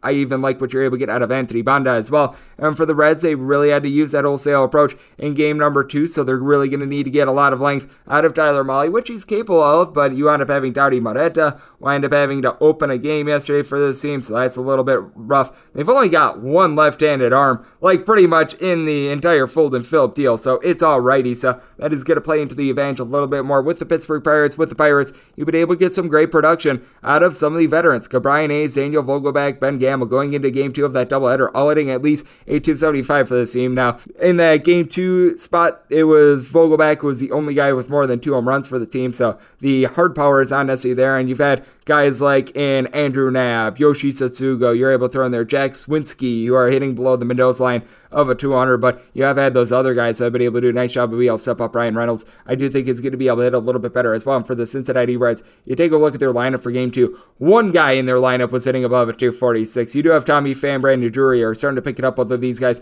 do have 4 home runs on the season going into game 2, and I mean that one guy that was hitting above 250, Matt Reynolds, who wound up entering with, I believe, 14 at bats. So very small sample size there. Kyle Moran has done nothing. Kyle Farmer, Taylor Naquin, you're able to just throw in there. All these guys are currently struggling. They're without Joey Votto, and even when Joey Votto was in there, I mean, it was a very sad state of affairs there. So I do take a look at this spot, and I do think that the Pirates, despite the fact that they might be outgunned a little bit with regards to the starting pitching matchup, they are going to be able to win with their bullpen. And the Reds, they just aren't providing a lot on offense. But with that said, going into game 2 of that doubleheader, they have played 9 out of their 10 games over the total because they pretty much had an ERA a full point higher than any other team out there in the big leagues, and the Pirates are a team that's able to get on base. My total at 88.3. So here at the 8, I'm looking over, and with the Pirates being an underdog, I'm willing to take that plus money, so going to be looking at the money line. 907, 908 on the betting board. The St. Louis Cardinals, they hit the road to face off against the San Francisco Giants. Currently, this is a game off the board because it is going to be Dakota Hudson for the St. Louis Cardinals. Right now, the betting board, it is reading to be determined for the San Francisco Giants. ESPN is saying Juan Carlos Rodon is going to be going for them, and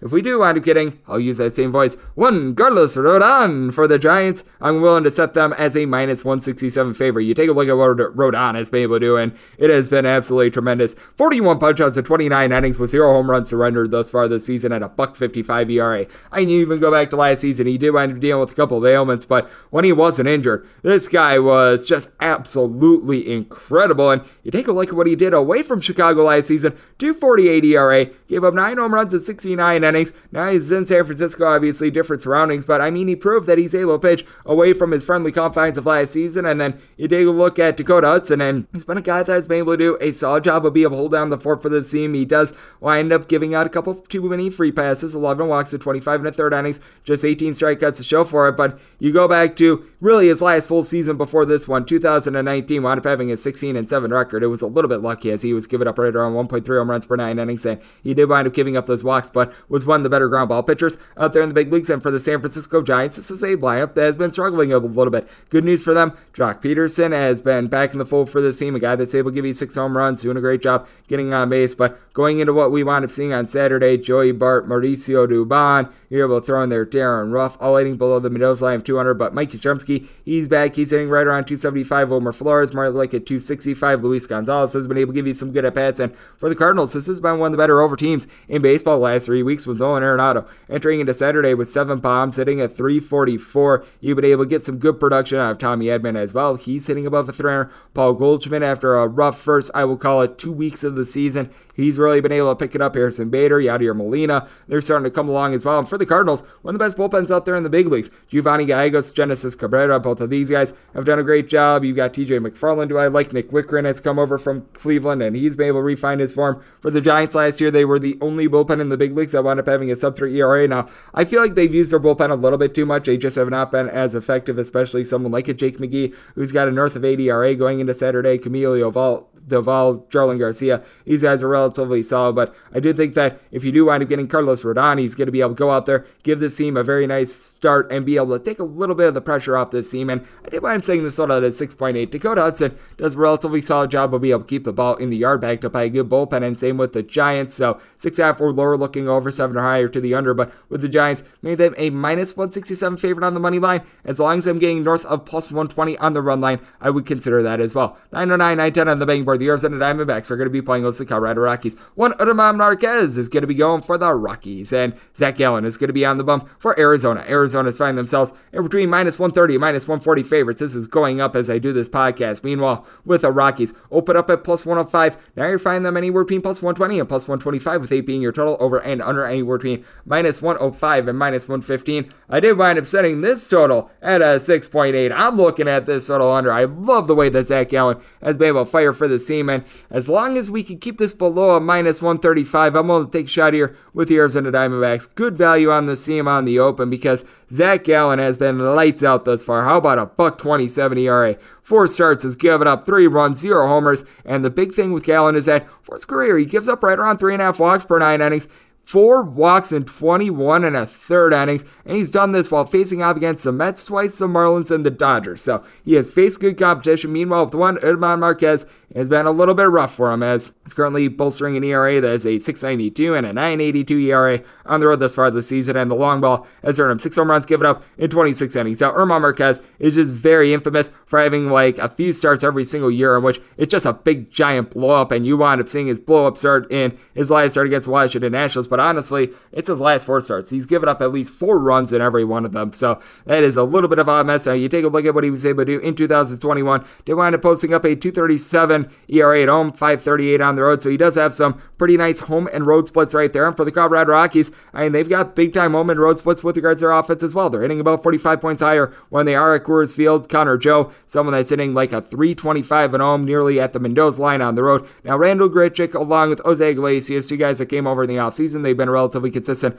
home to road, but Chris Bryant has been dealing with some injuries for this team. You've got Ryan McMahon, Elias Diaz being able to get on base for you as well. And CJ Cron, 9 home runs overall, but I believe 7 of those are at home. And then for the Arizona Diamondbacks, they have the worst batting average in the league as a team, but what they do also have is David Peralta and Christian Walker entering into Saturday with a combined 10 home runs. And Dalton Varsho, he's been able to give the team 6 home runs. He's been able to get on base, sitting right around a 245. Nick Ahmed has been able to give you a little bit of production as well. And for the Arizona Diamondbacks, you now have Mark Melancon back in the fold after he was dealing with a little bit of an injury. Joe Manat-Tipley has an ERA that is hovering right around 1. Ian Kennedy, he's been able to do a relatively solid job for this team as well. So bullpen is coming along for the ride, and for the Rockies, Daniel Bard has been able to do a better job this season on the road. You do have a guy that I like, Tyler Kinley, who's been able to lock it down. So I do think that the pitching is going to be rock solid. I do think that German Marquez is going to be able to come into his own, especially facing off against a lineup that is dead last in the big leagues with regards to batting average. But I do give the edge here to the Arizona Diamondbacks. Willing to lay up to a minus 134 with them. So I'm taking a look at that minus 130, and I'm willing to lay it with Arizona. Set my total at 6.8. So at the 8, I'm also looking under 9, 11, 9, 12 on the betting board. The San Diego Padres are going to be playing us to the Miami Marlins. Trevor Rogers is going to be going for the Fishies, and Joe Musgrove is going to be on the bump for Slam Diego. The Padres are finding themselves as a favorite in this spot, and we're between minus 150 and minus 165. Meanwhile, plus price here on the Marlins is anywhere between plus 140 and plus 145. 6.5 is your total. Over is minus 115, and the under is minus 105. I do wind up saying the Padres as a minus 143 favorite. So at the plus 145 that I'm seeing, I would be willing to take a look at Miami. Now, I will caution you this. This is probably a number that's going to be changing by the time you wind up hearing this podcast, because we've just seen it night in and night out where the Miami Marlins get like 20 to 25 cents of steam. So I could easily see this being a case in which the Padres get down to, say, a minus 135, a minus 140 before first pitch, and that becomes the play being the San Diego Padres, because like I said, set this line at minus 143, but Rogers, he has been a hot mess this season. How about a man that has a 6.14 ERA? Swing and miss stuff is still there with him. I mean, last season he did a nice job there, but in 18 strikeouts at 22 innings, it feels like he's starting to get figured out a little bit. Walks have always been an issue with him. 4.5 walks per 9 innings. Now, I will say as well, this is someone that has always been able to do a better job on the road than at home. 2.55 road ERA compared to a 2.77 home ERA last season, and thus far this season on the road, he's been able to do his best work. In 3 starts, a .169 ERA. 2 starts at home at 18 ERA. Now, obviously, that's going to balance out a little bit, but he's always been a relatively solid road pitcher. Meanwhile, you take a look at Joe Musgrove. He has been dynamic. .97 ERA. 4-0 record across 5 starts, 32 innings. He has won at least 6 innings in all 5 of his starts. I believe the only pitcher in the big leagues that's able to say that, giving up 2 runs or fewer, earned runs, I should say, in every one of those contests, giving up just 2 home runs and 2 walks in 32 innings. He has been dynastic. Yes, dynamic and fantastic, all combined into one. And for the San Diego Padres, you take a look at this lineup, and you've got a pair of absolutely tremendous mashers. Eric Hosmer finally living up to that contract, along with Manny Machado. Both of these guys hitting north of a 370 going into what we wound up seeing on Saturday. Jake Cronenworth has been a little bit rough. He, Trent Grisham, Jurickson Profar, you're able to throw in there CJ Abrams. They're all hitting a 210 or lower, throwing their Matt Beatty as well. But with that said, when it comes to Jurickson Profar, he has been able to give the team 5 home runs, 16 RBI, so he's been able to get it done there. And you take a look at this bullpen. Craig Salmon has been amazing for this team. Steven Wilson has been able to come in, and he's been able to hold down the fort for this bunch as well. You've got to like what you're able to get out of Nabel Christmas. He's able to give you multiple innings. For the Miami Marlins, you've got the Anthonys, Anthony Bass, Anthony Bender, that have both been able to do a solid job for this team. You wind up bringing in the former Orioles and Tanner Scott along with Cole Sulzer. Both of these guys have been able to lock it down. Even someone like a Steven Okert has been able to come in and has been able to give this team some relatively solid innings. So I do like what I'm seeing out of both of these bullpens. I do think that Trevor Rogers is going to be able to do a solid job in this spot, but I do take a look at Joe Musgrove, and it is undeniable what he's been able to do. I did wind up saying this total is 6.8. These 6.5s have just gone a little bit too far in my opinion, so here at a 6.5, I am willing to go over on that. If we wind up getting to a 7, then I would consider the under. And like I said, at current numbers, I'd be willing to take the plus price on the Miami Marlins. But once again, yeah, probably want to be checking back in the AM, because we have seen a lot of movement with regards to the Miami Marlins. So I could see this being a case in which they're at a plus 140 to a plus 145 as I record. It could be like a plus 115 when this game winds up having first pitch. So as of current numbers, looking at the Miami Marlins, but check back accordingly, and at the 6.5, I'd be willing to take it over. 9-13, 9-14 on the betting board. The LA Dodgers hit the road face-off against the Chicago Cubs. Marcus Stroman is going to be going for the Cubbies, and Walker Buehler is going to be on the bump for the Dodgers. The Dodgers are finding themselves anywhere between minus $190 and minus $2. Meanwhile, plus 170 to plus 175 is your price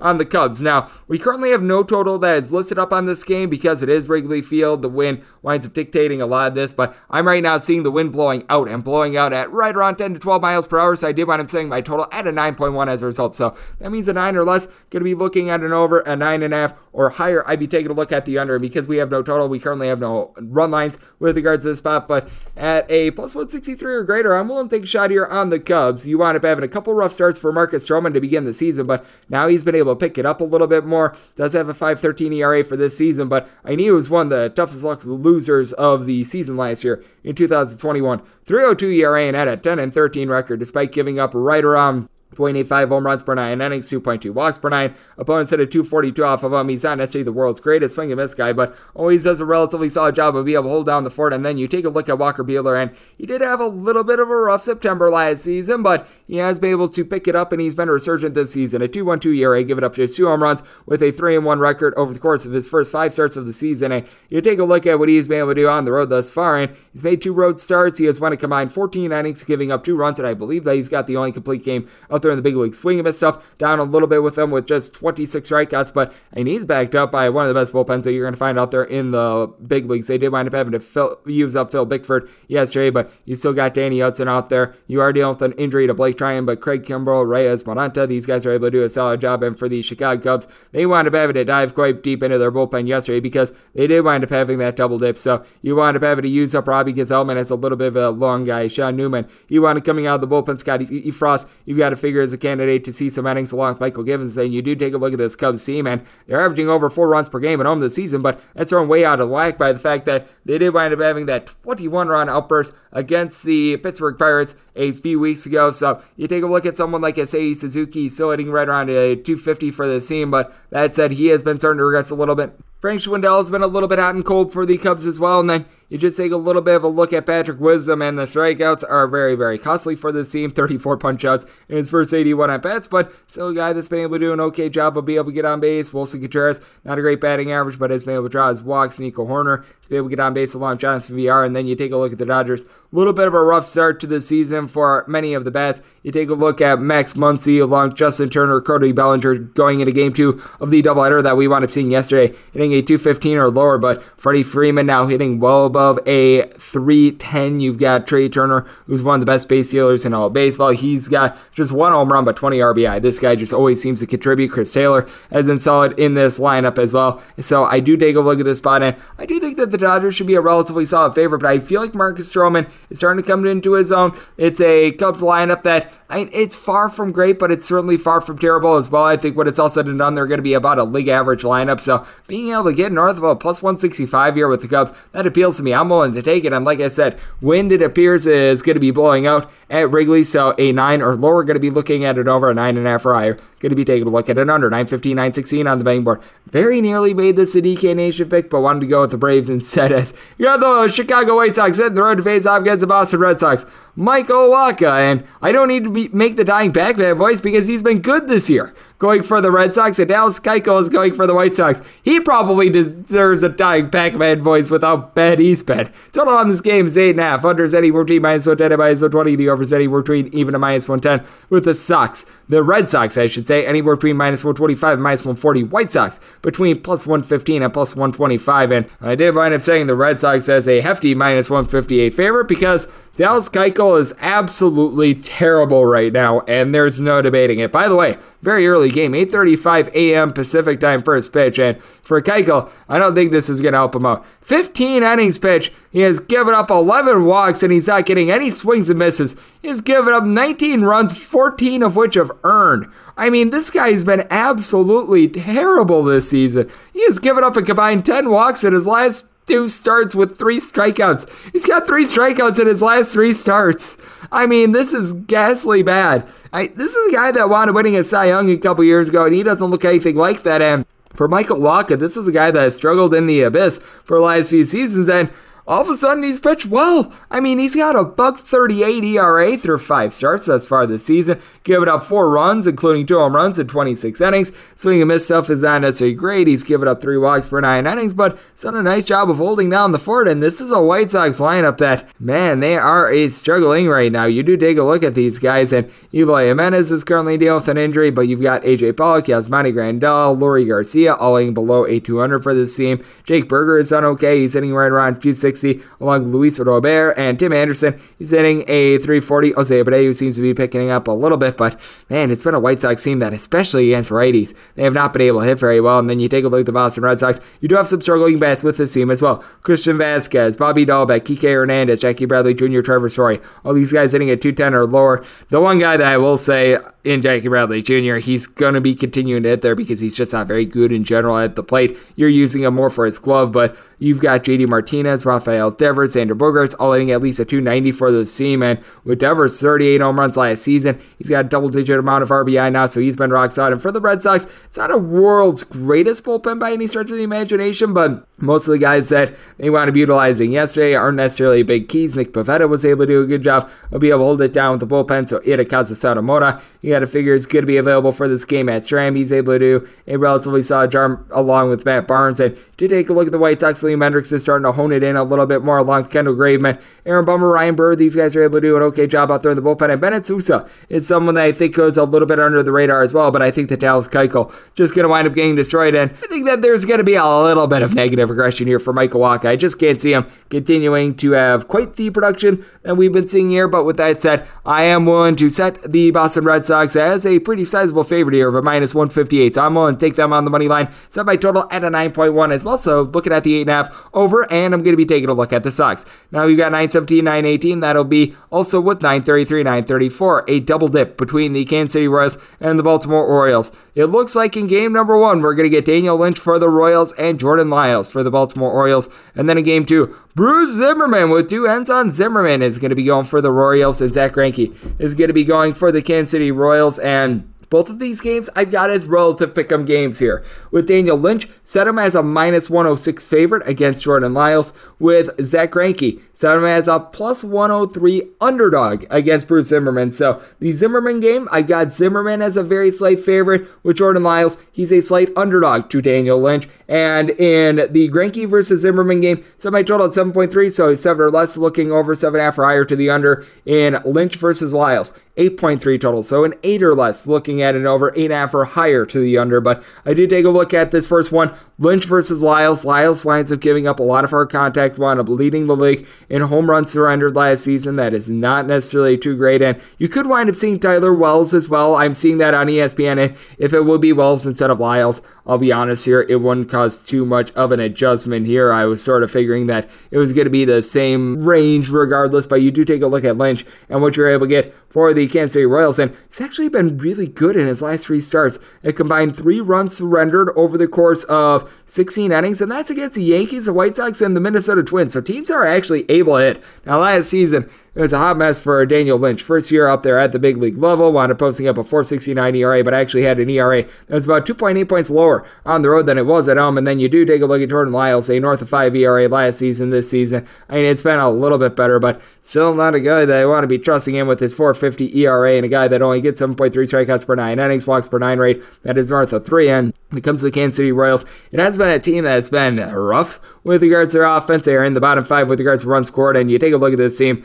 I mean, a 2.18 batting average, that's just a little bit unacceptable, and you've got a lot of guys that you just need to be able to rely upon to be able to get on base. Salvador Perez, Carlos Santana, Whit Merrifield, Adalberto Mondesi, all these guys are hitting a .167 or lower. Now with Perez, he has been able to give you 5 home runs, so that has been solid. And Hunter Dozier, whenever he's been out there, he's been able to hit right around at 245 with 3 home runs. Andrew Benintendi, he's hitting a 350 along with Ed Olivares, but certainly has been tough for the Royals thus far, though Bobby Witt Jr. is starting to find it a little bit more. And for the Baltimore Orioles, this is another bottom 5 lineup out there in the big leagues, so I will say Cedric Mullins, Ryan Mountcastle, a pair of guys that hit for 25 plus home runs last season. Both of these guys are able to find it. Mullins and Mountcastle both hitting between a 243 to a 250. Austin the Say's kid, he's got a 360 on base, hitting right around 285. Trey Booba Mancini's hitting at 250, but then you've got that bad bottom of the lineup. Robinson Chirinos, Anthony Bemboom, Kelvin Gutierrez, Ramon Urias. You're able to throw in there Rougned Odor. All these guys hitting at 215 or lower. And I will say, for the Orioles, the bullpen has been relatively solid this season. Now, I do think that there's going to be a regression. Cionel Perez still has not given up an earned run. Felix Bautista is solid, but I think that his 2.38 ERA is going to go up a little bit. Joey Kriebel, he was solid at the beginning part of the season. He's starting to get roughed up a little bit more. And for the Kansas City Royals, it's been a bottom 5 bullpen with regards to ERA. I think you're going to see positive progression. I do like what you're able to get out of Josh Shamount. Scott Barlow has been relatively solid for the team. Joel Payampas is someone that's able to give you multiple innings, which I do think is going to be very solid for the team, and it's going to be really coming in if Daniel Lynch can't wind up filling a lot of innings in Game 1. And in Game 2, the one thing that you can give to Zach Greinke is that this guy is going to give you a good, honest effort, and he's going to be economical with his pitch count. Has won at least 5 innings in each out of his 5 starts this season. Now, he's gotten in 5 starts, 7 strikeouts. That is not very good, but also 3 walks. So, I mean, his walks per 9 rate is right around 1. His strikeouts per 9 rate is right around 2, which that's honestly pretty hilarious. But, I mean, he's been able to do a good job holding down the fort at his advanced age. But then you do take a look at Bruce Zimmerman, and he's been able to do a really good job this season. What really hurt him last season is that he wound up giving up a bunch of cheap home runs out there in Baltimore. Now that you've got the dimensions, Camden Yards, he's been terrific at home. In 3 starts, he's given up 2 runs over the course of 14 innings in the city of Baltimore. Opponents are at 216 off of him. He's a kid with a lot of upside. So I do take a look at this spot. Set the Royals a very slight favorite of -106 in Lynch versus Lyles, and the Orioles a slight favorite in Greinke versus Zimmerman. And in the Zimmerman versus Greinke going 7.3 is my total, so 7 or less looking over, 7.5 or higher to the under. And then Lynch Lyles 8.3, so 8 or lower looking over, 8.5 or higher to the under. 919, 920 is going to be also with 931, 932. This is a double dip between the Rangers and the Yankees. We are going to be seeing in game number 1 Dane Gitter Dunning going for the Texas Rangers and Garrett Cole going for the New York Yankees. And then Glenn Otto is going to be going in game 2 for the Texas Rangers, and one Jordan Montgomery is going to be going for the Yankees. We were going to be able to utilize yesterday's game with regards to Otto versus Cole, but unfortunately they wound up getting split up. So now we can't wind up using that as much as a reference. So when Cole versus Otto wound up going off the board, you were seeing Cole's right around a -240 favorite, and my DK Nation pick was on the over. Now we take a look at both of these games, and I do think that both are going to be able to have some good scoring. With Montgomery versus Otto, set my total at an 8.7, so an 8.5 or less I'm going to be looking over. I'm looking at an 8 or less over in Cole versus Dunning, and I'd be surprised if this winds up getting to an 8.5. And in both games, Yankees are a relatively sizable favor. With Cole Dunning, set Cole -232, Montgomery Otto, set Montgomery at -194, and with regards to the run line, one lay up to about a -125 with Cole, up to a -105 with Montgomery. You take a look at both of these guys, and both of these guys have had their hiccups and their ups and their downs. And with Jordan Montgomery, he's honestly been, in the last few years, a little bit better on the road than he has been at home. With Garrett Cole, we all know that ever since the Sicky stuff, man, he hasn't necessarily been himself. But you do take a look at Garrett Cole, and in the last 2 starts, it crossed 12 2/3 innings, so it was against the Guardians and the Royals. No runs given up. He wound up having just 3 walks, 15 strikeouts, so that looks a little bit more like the Garrett Cole of old. I'm seeing on ESPN you might wind up getting John Gray in the start, and if you do wind up getting John Gray, honestly, this is no upgrade to Dane Dunning, because, I mean, you take a look at John Gray, and last season he was terrible on the road. He wound up having a 5.22 ERA, giving up 9 jacks in 70 2/3 innings with opponents hitting at 285 off of him. And Dane Dunning, he's got relatively similar road stats, more like a 6-ish ERA. I mean, if it's John Gray, I might be willing to drop this to more like a 220, 225, but either way, it'll be an 8 or less to the over, 8.5 or higher to the under, because you do have a Rangers bullpen that it is right around about 18th, 19th in the big leagues with regards to ERA. John King has been able to provide a little bit more. Dennis Santana, he's had his ups and his downs in his career, but he's got a sub-2 ERA this season. Matt Bush has been able to figure it out along Joe Barlow, but this is a Yankees bullpen that is absolutely dominant. Number 2 out there in the big leagues with regards to ERA. Wandy Peralta has been able to do his job ever since walking quite a few guys against the Blue Jays a few weeks ago. Aroldis Chapman has locked it in. Miguel Castro has been solid. Jonathan Loaizaga, other than that series that we wound up seeing against the Baltimore Orioles, has been able to do a good job of being nails, but the reason why I did wind up saying my total higher than what we've been seeing the last few days with these matchups is because the Yankees have 2 ultimate mashers. That'd be Anthony Rizzo and also Aaron Judge, who both have 9 home runs apiece. That is tied for the big league lead going into Saturday. Both of these guys have been able to do a nice job getting on base with 355 on base. Giancarlo Stanton, 5 bombs. He's sitting at 265 for the team. DJ LeMahieu, Isaiah Kiner-Falefa. Both of these guys are hitting right around 295, so that has been good. Even Gleyber Torres is starting to pick it up. And for the Texas Rangers, Corey Seager has been solid for the team, hitting hitting at 264 home runs, but you need to get a little bit more just consistency with the Rangers. I will say they're averaging right around 4.8 runs per game on the road, but you take a look at Marcus Semien, Adolis Garcia, Mitch Garver, both of the Calhouns in Willie and Cole Calhoun. These guys are all hitting below or at 200 or worse, so that's a bit of an issue for this team. So I do take a look at both of these spots, and I do think that the Yankees should be a good team in both of them. Now with Glenn Otto, I do think that there's a positive progression with him, a sub-3 ERA this season, but you take a look at the starts that he wound up having last season, and he actually came up in the Yankees organization. Wound up having a 9.27 ERA, wound up allowing opponents to hit for his career right around 285 off of him, and with Jordan Montgomery right around a 3.70 ERA, both at home and on the road, doesn't wind up giving up a lot of hard contact. So if you do wind up getting both of these matchups, Glenn Otto, Jordan Montgomery, and also Garrett Cole and Dane Dunning, with Cole willing to take him up to about a minus 130 on the run line, minus 232 on the money line. Montgomery, minus 184 on the money line, minus 107 on the run line. And when it comes to Montgomery, Otto, 8.5 or less looking over 9 or higher to the under, and Cole versus Dunning, 8 or less looking over 8.5 or higher to the under. So that is going to clear up that one. 921, 922 on the betting board. The Toronto Blue Jays hit the road face-off against the Cleveland Guardians. You've got Connor Pilkington making his first career start for the Guardians, and Alek Manoah, he's going to be going for the Blue Jays. Currently, this is a game that's off the board, but with that said, Mr. Greg Peterson has a line on this game, as I wound up saying the Blue Jays that is a minus 150 favorite, and I like Connor Pilkington. I think that he's going to be very good for the Cleveland Guardians in future years, but I like fading guys in their first career starts, and you do take a look at Pilkington. He did wind up making a couple of longer relief appearances a little bit earlier on in the season. He wound up making 3 in total, did not wind up giving up a single run, and this is someone who, if I remember correctly, he was a stud out there in college. I think that he wound up pitching for Mississippi State, and someone that he's got a lot of upside. You take a look at his minor league numbers, he's able to give you some good command, he's able to get some strikeouts, but I do think that this is a spot at which it's going to be a little bit tough going up against Alek Manoah. Has been just lights out this year. 31 innings, he's given up 5 runs out, 3 of those have been home runs, but that said, 8 walks, 32 strikeouts. This guy has been absolutely magnificent, and he's done it against good competition. The Yankees twice, the Boston Red Sox, the Houston Astros. He's backed it up time and time again, and he's backed up by a relatively solid bullpen. You do have someone that I do like in Adam Simber that's able to come in, and he's able to hold down the fort for this team. You were hoping for a little bit more length out of Ross Stripling in game 2, but with that said, you also take a look at what you're able to get out of someone like a Julian Merriweather. Needs to pick it up a little bit with regards to ERA, but him getting burnt up, I actually think is a good thing for this team, because now you don't have to worry about that, and it's a Toronto Blue Jays lineup that they're starting to pick it up. George Springer, Vlad Guerrero Jr. both hitting above a 275, with Vlad Jr. going into game 2 of that doubleheader, 7 home runs, 19 RBI. He's been able to do a nice job, and then do have a bottom of the lineup with guys like Remiel Tapia, Zach Collins, Matt Chapman, that they do need to have a little bit more consistency at the plate, but Lourdes Gurriel, Bo Bichette, these guys have had good recent runs. And for the Cleveland Guardians, this has been underrated. One of the better lineups out there in the big leagues. You still have Stephen Kwan hitting above a 300 for the team. Owen Miller still hitting above a 300. Jose Ramirez. This man, going into game 2 of that doubleheader, 29 RBI and 7 home runs. He has been rock solid for the team. Amid Rosario, Franmil Reyes, these guys have been a little bit of a hot mess, but even Luke Melee has been able to do a nice job out there at the catcher spot for the team. And for the Cleveland Guardians, Emmanuel Clase is one of the best closers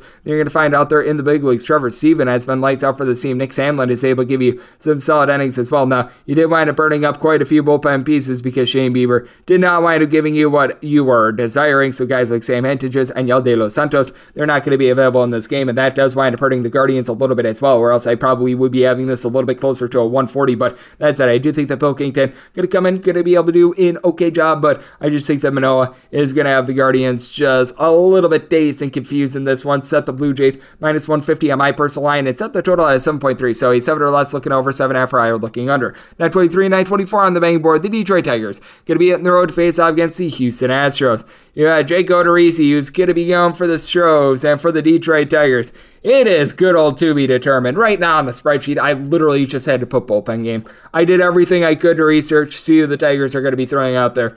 we've got absolutely no clue whatsoever. And if you do wind up getting the wholesale approach with the Tigers, I said them at a plus 146 because the one thing that the Tigers have going for them going into Saturday, number one bullpen ERA out there in the big leagues. Gregory Soto has been tremendous out of the bullpen for this team. Andrew Chafin is now off the injured list. Alex Lang is out. Drew Hutchinson is able to give you multiple innings. Michael Fulmer used to be a starter. He has yet to give up a run this season, and for Fulmer, he hasn't pitched since Wednesday, so you could stretch him out, give him like 3 innings. Willie Peralta is someone that's able to give you a little bit of length as well. Did wind up pitching on Thursday, but he could conceivably go a few innings. And you do have options here for the Detroit Tigers. Problem is, it's a case in which the bats have not necessarily been able to do a great job for this team as well. And with Fulmer, he did wind up pitching yesterday, so that's going to be a little bit tougher for this team. But you do take a look at what you're able to get out of this Detroit Tigers team. You got Jeimer Candelario, Jonathan Schoop, Spencer Torkelson, all hitting a 210 or lower for this team, though. I will say, you've got quite a few guys like a Robbie Grossman who's hitting about a 275. Austin Meadows has been dealing with an injury, but Miguel Cabrera has been able to get on base. Derek Hill is hitting about a 285. You're really just going to have a lot of pop in general. Spencer Torkelson has been able to give you 3 home runs this season, but I believe as a collective, the Tigers currently have 11 bombs. That's just unacceptable. And for the Astros, it's been a little bit rough for this offense as well, but Jose Altuve, he's out hitting above a 250. He's been able to get back online. Jordan Alvarez, he's got a 375 on base, 8 home runs for him. You've been able to have Michael Brantley be able to get on base. He's hitting about a 280, so these guys are starting to pick it up, and the Astros bullpen has been looking relatively solid as well. Ryan Presley did get used up yesterday, but only for 8 pitches. You do have Ryan Stanek, who wound up getting burnt up a little bit yesterday as well, but I do think that you're going to be able to get a good inning or two out of Rafael Montero if you need to as well. He's actually been very good this year after he's had a couple of rough seasons out there with teams like the Seattle Mariners and company, but I do take a look at this spot, and I do think that it is a case in which if the Tigers do wind up going with a bullpen game, they're not necessarily as dead in the water as you would think, especially with Jake Odorizzi being a little bit all over the place. Now, I will say for Jake Odorizzi, his last start is probably one of the best ones that he wound up having as a Houston Astro. Wound up going out there 6 2/3 innings scoreless against the Seattle Mariners, but this is someone that is a little bit all over the place, has given up at least 4 runs in 2 out of his last 4 starts. Someone that with regards to the free passes, 9 walks in 21 2/3 innings with only 12 strikeouts, so a little bit of an issue there, but that said, in this spot, figuring that it's going to be a bullpen game against Jake Odorizzi, set the Astros at a minus 146, and they wind up setting my total at an 8.2, so an 8 or lower, looking over 8.5 prior to the under. 925, 926 on the betting board. You've got the Minnesota Twins. They're going to be playing the Oakland A's. Dalton Jeffries is going to be going for the A's, and Chris Paddock is going to be on the bump for the Minnesota Twins. The Twins are finding themselves anywhere between minus 170 and minus 180 favorites. Meanwhile, with Oakland, anywhere between plus 150 and plus 165 is your price. 7 is your total. Under is anywhere between minus 115 and minus 120. The over is anywhere between even and minus 105. And with the Minnesota Twins, I did wind up saying them at a minus 171 on the money line. Now, you take a look at the run line, you're finding it at a plus 120. With the Twins, I was willing to take anything north of a plus 110 on the run line, so I'm going to reduce the juice here. At current numbers, I'm willing to take a shot here on the Minnesota Twins run line because you take a look at Dalton Jeffries, and he's been able to do a solid job for the Oakland A's thus far, but I was figuring that there would be regression, and it is starting to set in. In his last 2 starts, 11 runs given up over the course of 9 innings with 15 hits allowed. He's not going to put you on cheaply. 5 walks in 24 2/3 innings, but right now he's on pace to give up 10 hits per 9 innings. He's just not a swing and miss guy. And for Chris Paddock, it's not like he does a tremendous job of being able to get whiffs, but that said, 20 innings thus far this season, 3.15 ERA, 2 walks, 0 home runs allowed. He does a better job of being able to draw softer contact than Dalton Jeffries does. Jeffries' head is going to come with time with him. You do take a look at this Oakland A's team, and I mean, the pitching has been solid in this series. Problem is, you really have been getting nothing whatsoever out of the bats because, and you just take a look at the guys that they wound up throwing out there on Saturday, and 2 guys that wound up seeing any sort of an at-bat for the Oakland A's left with a batting average above 216. That is absolutely terrible. Sheldon Noisey's hitting above a 3R, and Chad Pinder is hitting right around 275, and that is it. You're not getting a lot of hard contact out of these guys. It's been a case in which you have had Sean Murphy be able to give you 4 home runs. Thus far this season, Chad Pinder is up to 3, and really nobody else is providing for the team. They don't necessarily draw a lot of walks. And then for the Minnesota Twins, Byron Buxton is one of the best hitters out there in the big leagues. Wound up getting lifted from the game yesterday. He's been dealing with some off and on injuries, so that's always something that you do want to be noting. But you do take a look at Max Kepler. He's hitting right around 245. Nick Gordon's hitting about a 250. You've even been able to get something out of the young shortstop and Royce Lewis, who's hitting right around a 285. So got a lot of guys who are able to do a solid job for the team. Luis Arias, who's been injured as well, he's been able to do a good job. And for the Minnesota Twins,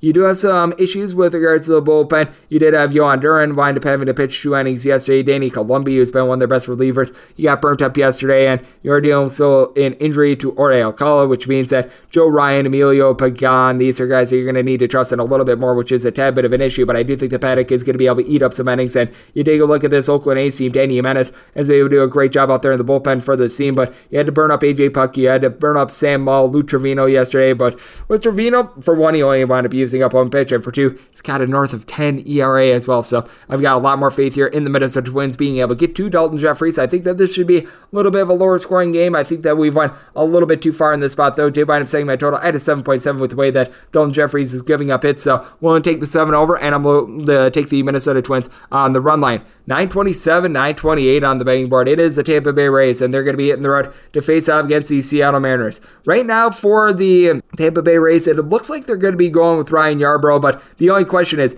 Ryan Yarbrough going to be a bulk guy, or is he going to be a guy that winds up actually starting in this game? And then for the Seattle Mariners, it's going to be the Major League debut of George Kirby from Elon College, and I did wind up saying the Tampa Bay Rays in this spot at a minus 137, figuring that it's going to be Yarbrough in a little bit of a bulk role / as a starter, because George Kirby has never pitched above the AA level. Now, he's looked quite dynamic at the AA level thus far this season. He's been able to give the team, I believe, 5 starts, 24 2/3 innings, and he's been able to hold it down with regards to ERA at a 2.19. And last season, wound up having right around a 2.53 ERA in his starts between high A and AA, but with that said, he's never pitched above AA. This is someone that has been just a little bit all over the place, does a good job of not necessarily giving up a lot of walks, 10.5 strikeouts per 9 innings, and he just really doesn't give up home runs at all. But with that said, once again, this is someone that's coming up from the AA level, and he is expected to make his Major League debut without ever pitching at the AAA level. So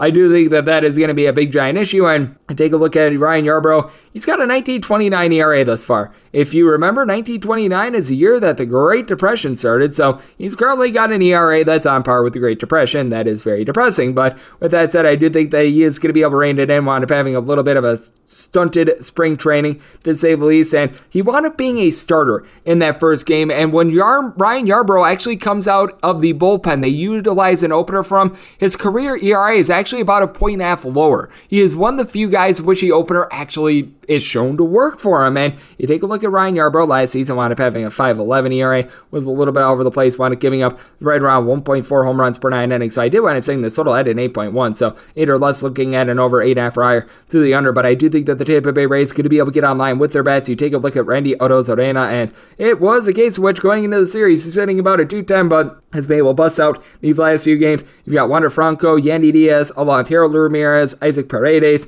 Manuel Margot, all these guys entering into what we wound up seeing on Saturday, hitting at least a 298 for the team. Not a lot of pop with regards to a lot of these guys. Brandon Lau, Mike Zunino, both of these guys have not hit for average, right around 3 home runs apiece, but they're starting to come along, and for the Seattle Mariners, Ty France has been amazing for the team, hitting a 325, 21 RBI, 5 home runs entering into Saturday, and Eugenio Suarez has been able to give the team 6 bombs thus far, but you've got Jared Kelenic, who had a big home run on Friday, but Abraham Toro, you're able to throw in there Jared Kelenic, Cal Raleigh, these guys have just not been able to get on base for you. Adam Frazier has been a little bit hot and cold for the team as well. Jesse Winker has just not been the guy that they were hoping for as well, and the Seattle Mariners bullpen that last year was one of the best out there in the big leagues, it has been failing them thus far. I actually like what I'm seeing out of Anthony Michevich, a sub-3 ERA, Drew second rider, though. He's got a north of 4 ERA. Paul Sewald, he has been a little bit banged up. He's got a north of a 3.8 ERA. Diego Castillo, it's someone that leaves you holding your breath oftentimes a lot as well. He's a former Tampa Bay Ray, and then the Rays, they always do a great job of just being able to utilize their bullpen as well. Matt Weisler has been a little bit up and down for this team, but the guy that's really been catching my eye, Colin Booch, he's been able to have right around a 3-ish ERA.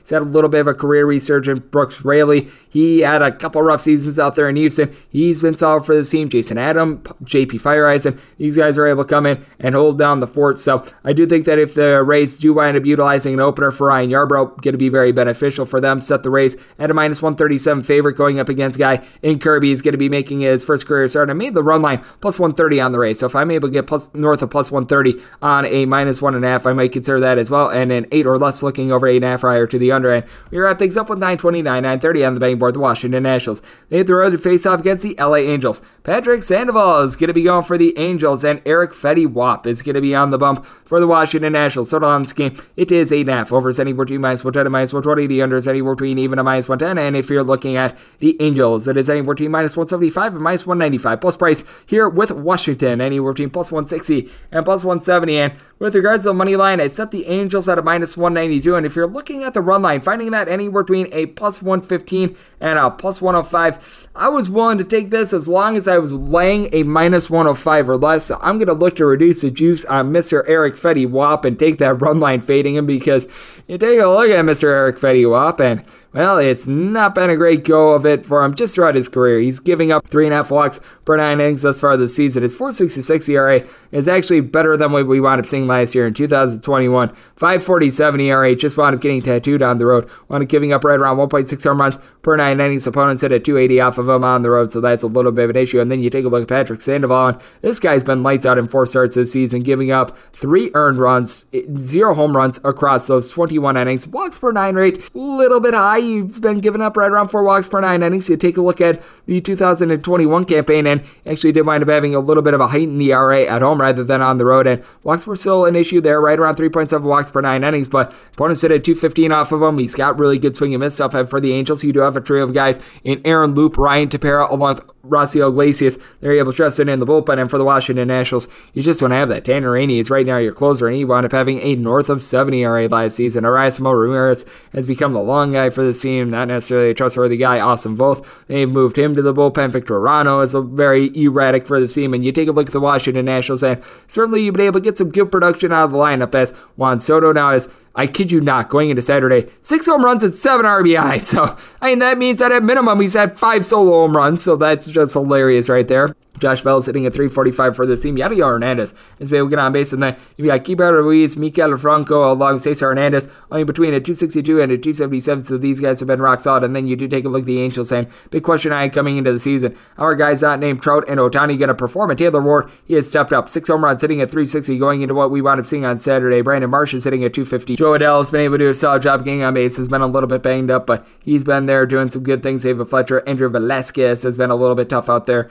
at the bottom of the lineup. And Anthony Rendon has been a big giant waste of money, but Mike Trout, .325 batting average, 6 home runs, and even with Shohei Ohtani having his struggles here at the beginning part of the season, the Angels have been able to create more than enough offense to be able to get the job done. This is the spot in which I did wind up setting my total at an 8.8. I do think that there's going to be a little bit of progression here with regards to Patrick Sandoval's ERA, and this is the Washington Nationals team that they've been able to do a solid job of being able to get on base. They have no bullpen whatsoever, and Eric Fetty is a guy that I think is going to get destroyed in this spot. So here at the 8.5, I'm willing to go over, and with the Angels, we'll take them on the run line with Sandoval going, and that will wrap things up for the Sunday edition of the Baseball Betting Show, now part of the VSiN Family Podcast. A big thanks to John Jansen of Fox Sports Philadelphia, the Gambler, for joining me in the last segment. If you do like what you're hearing from this fine podcast, the Baseball Betting Show, you're able to subscribe wherever you get your podcasts: Apple Podcasts, Google Play, Spotify, Stitcher, and TuneIn. If you've got a question, comment, segment idea, what have you for this podcast, you do have one of 2 ways we have heard those in. First one is my Twitter timeline at GUnit_81. Keep in mind, letters EM. They mean does not matter, so as per usual, please do send these into the timeline, and the other way is find an Apple Podcast review. If you rate this podcast 5 stars,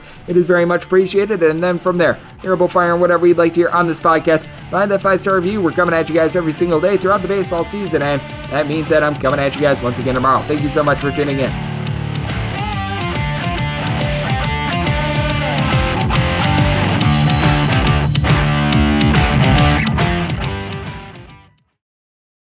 At Bet365, we don't do ordinary. We believe that every sport should be epic. Every home run, every hit, every inning, every play. From the moments that are legendary to the ones that fly under the radar. Whether it's a walk-off grand slam or a base hit to center field. Whatever the sport, whatever the moment. It's never ordinary at Bet365. 21 plus only. Must be present in Ohio. If you or someone you know has a gambling problem and wants help, call 1-800-GAMBLER.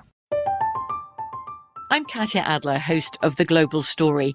Over the last 25 years, I've covered conflicts in the Middle East, political and economic crises in Europe, drug cartels in Mexico. Now I'm covering the stories behind the news all over the world in conversation with those who break it. Join me Monday to Friday to find out what's happening, why, and what it all means. Follow the global story from the BBC wherever you listen to podcasts.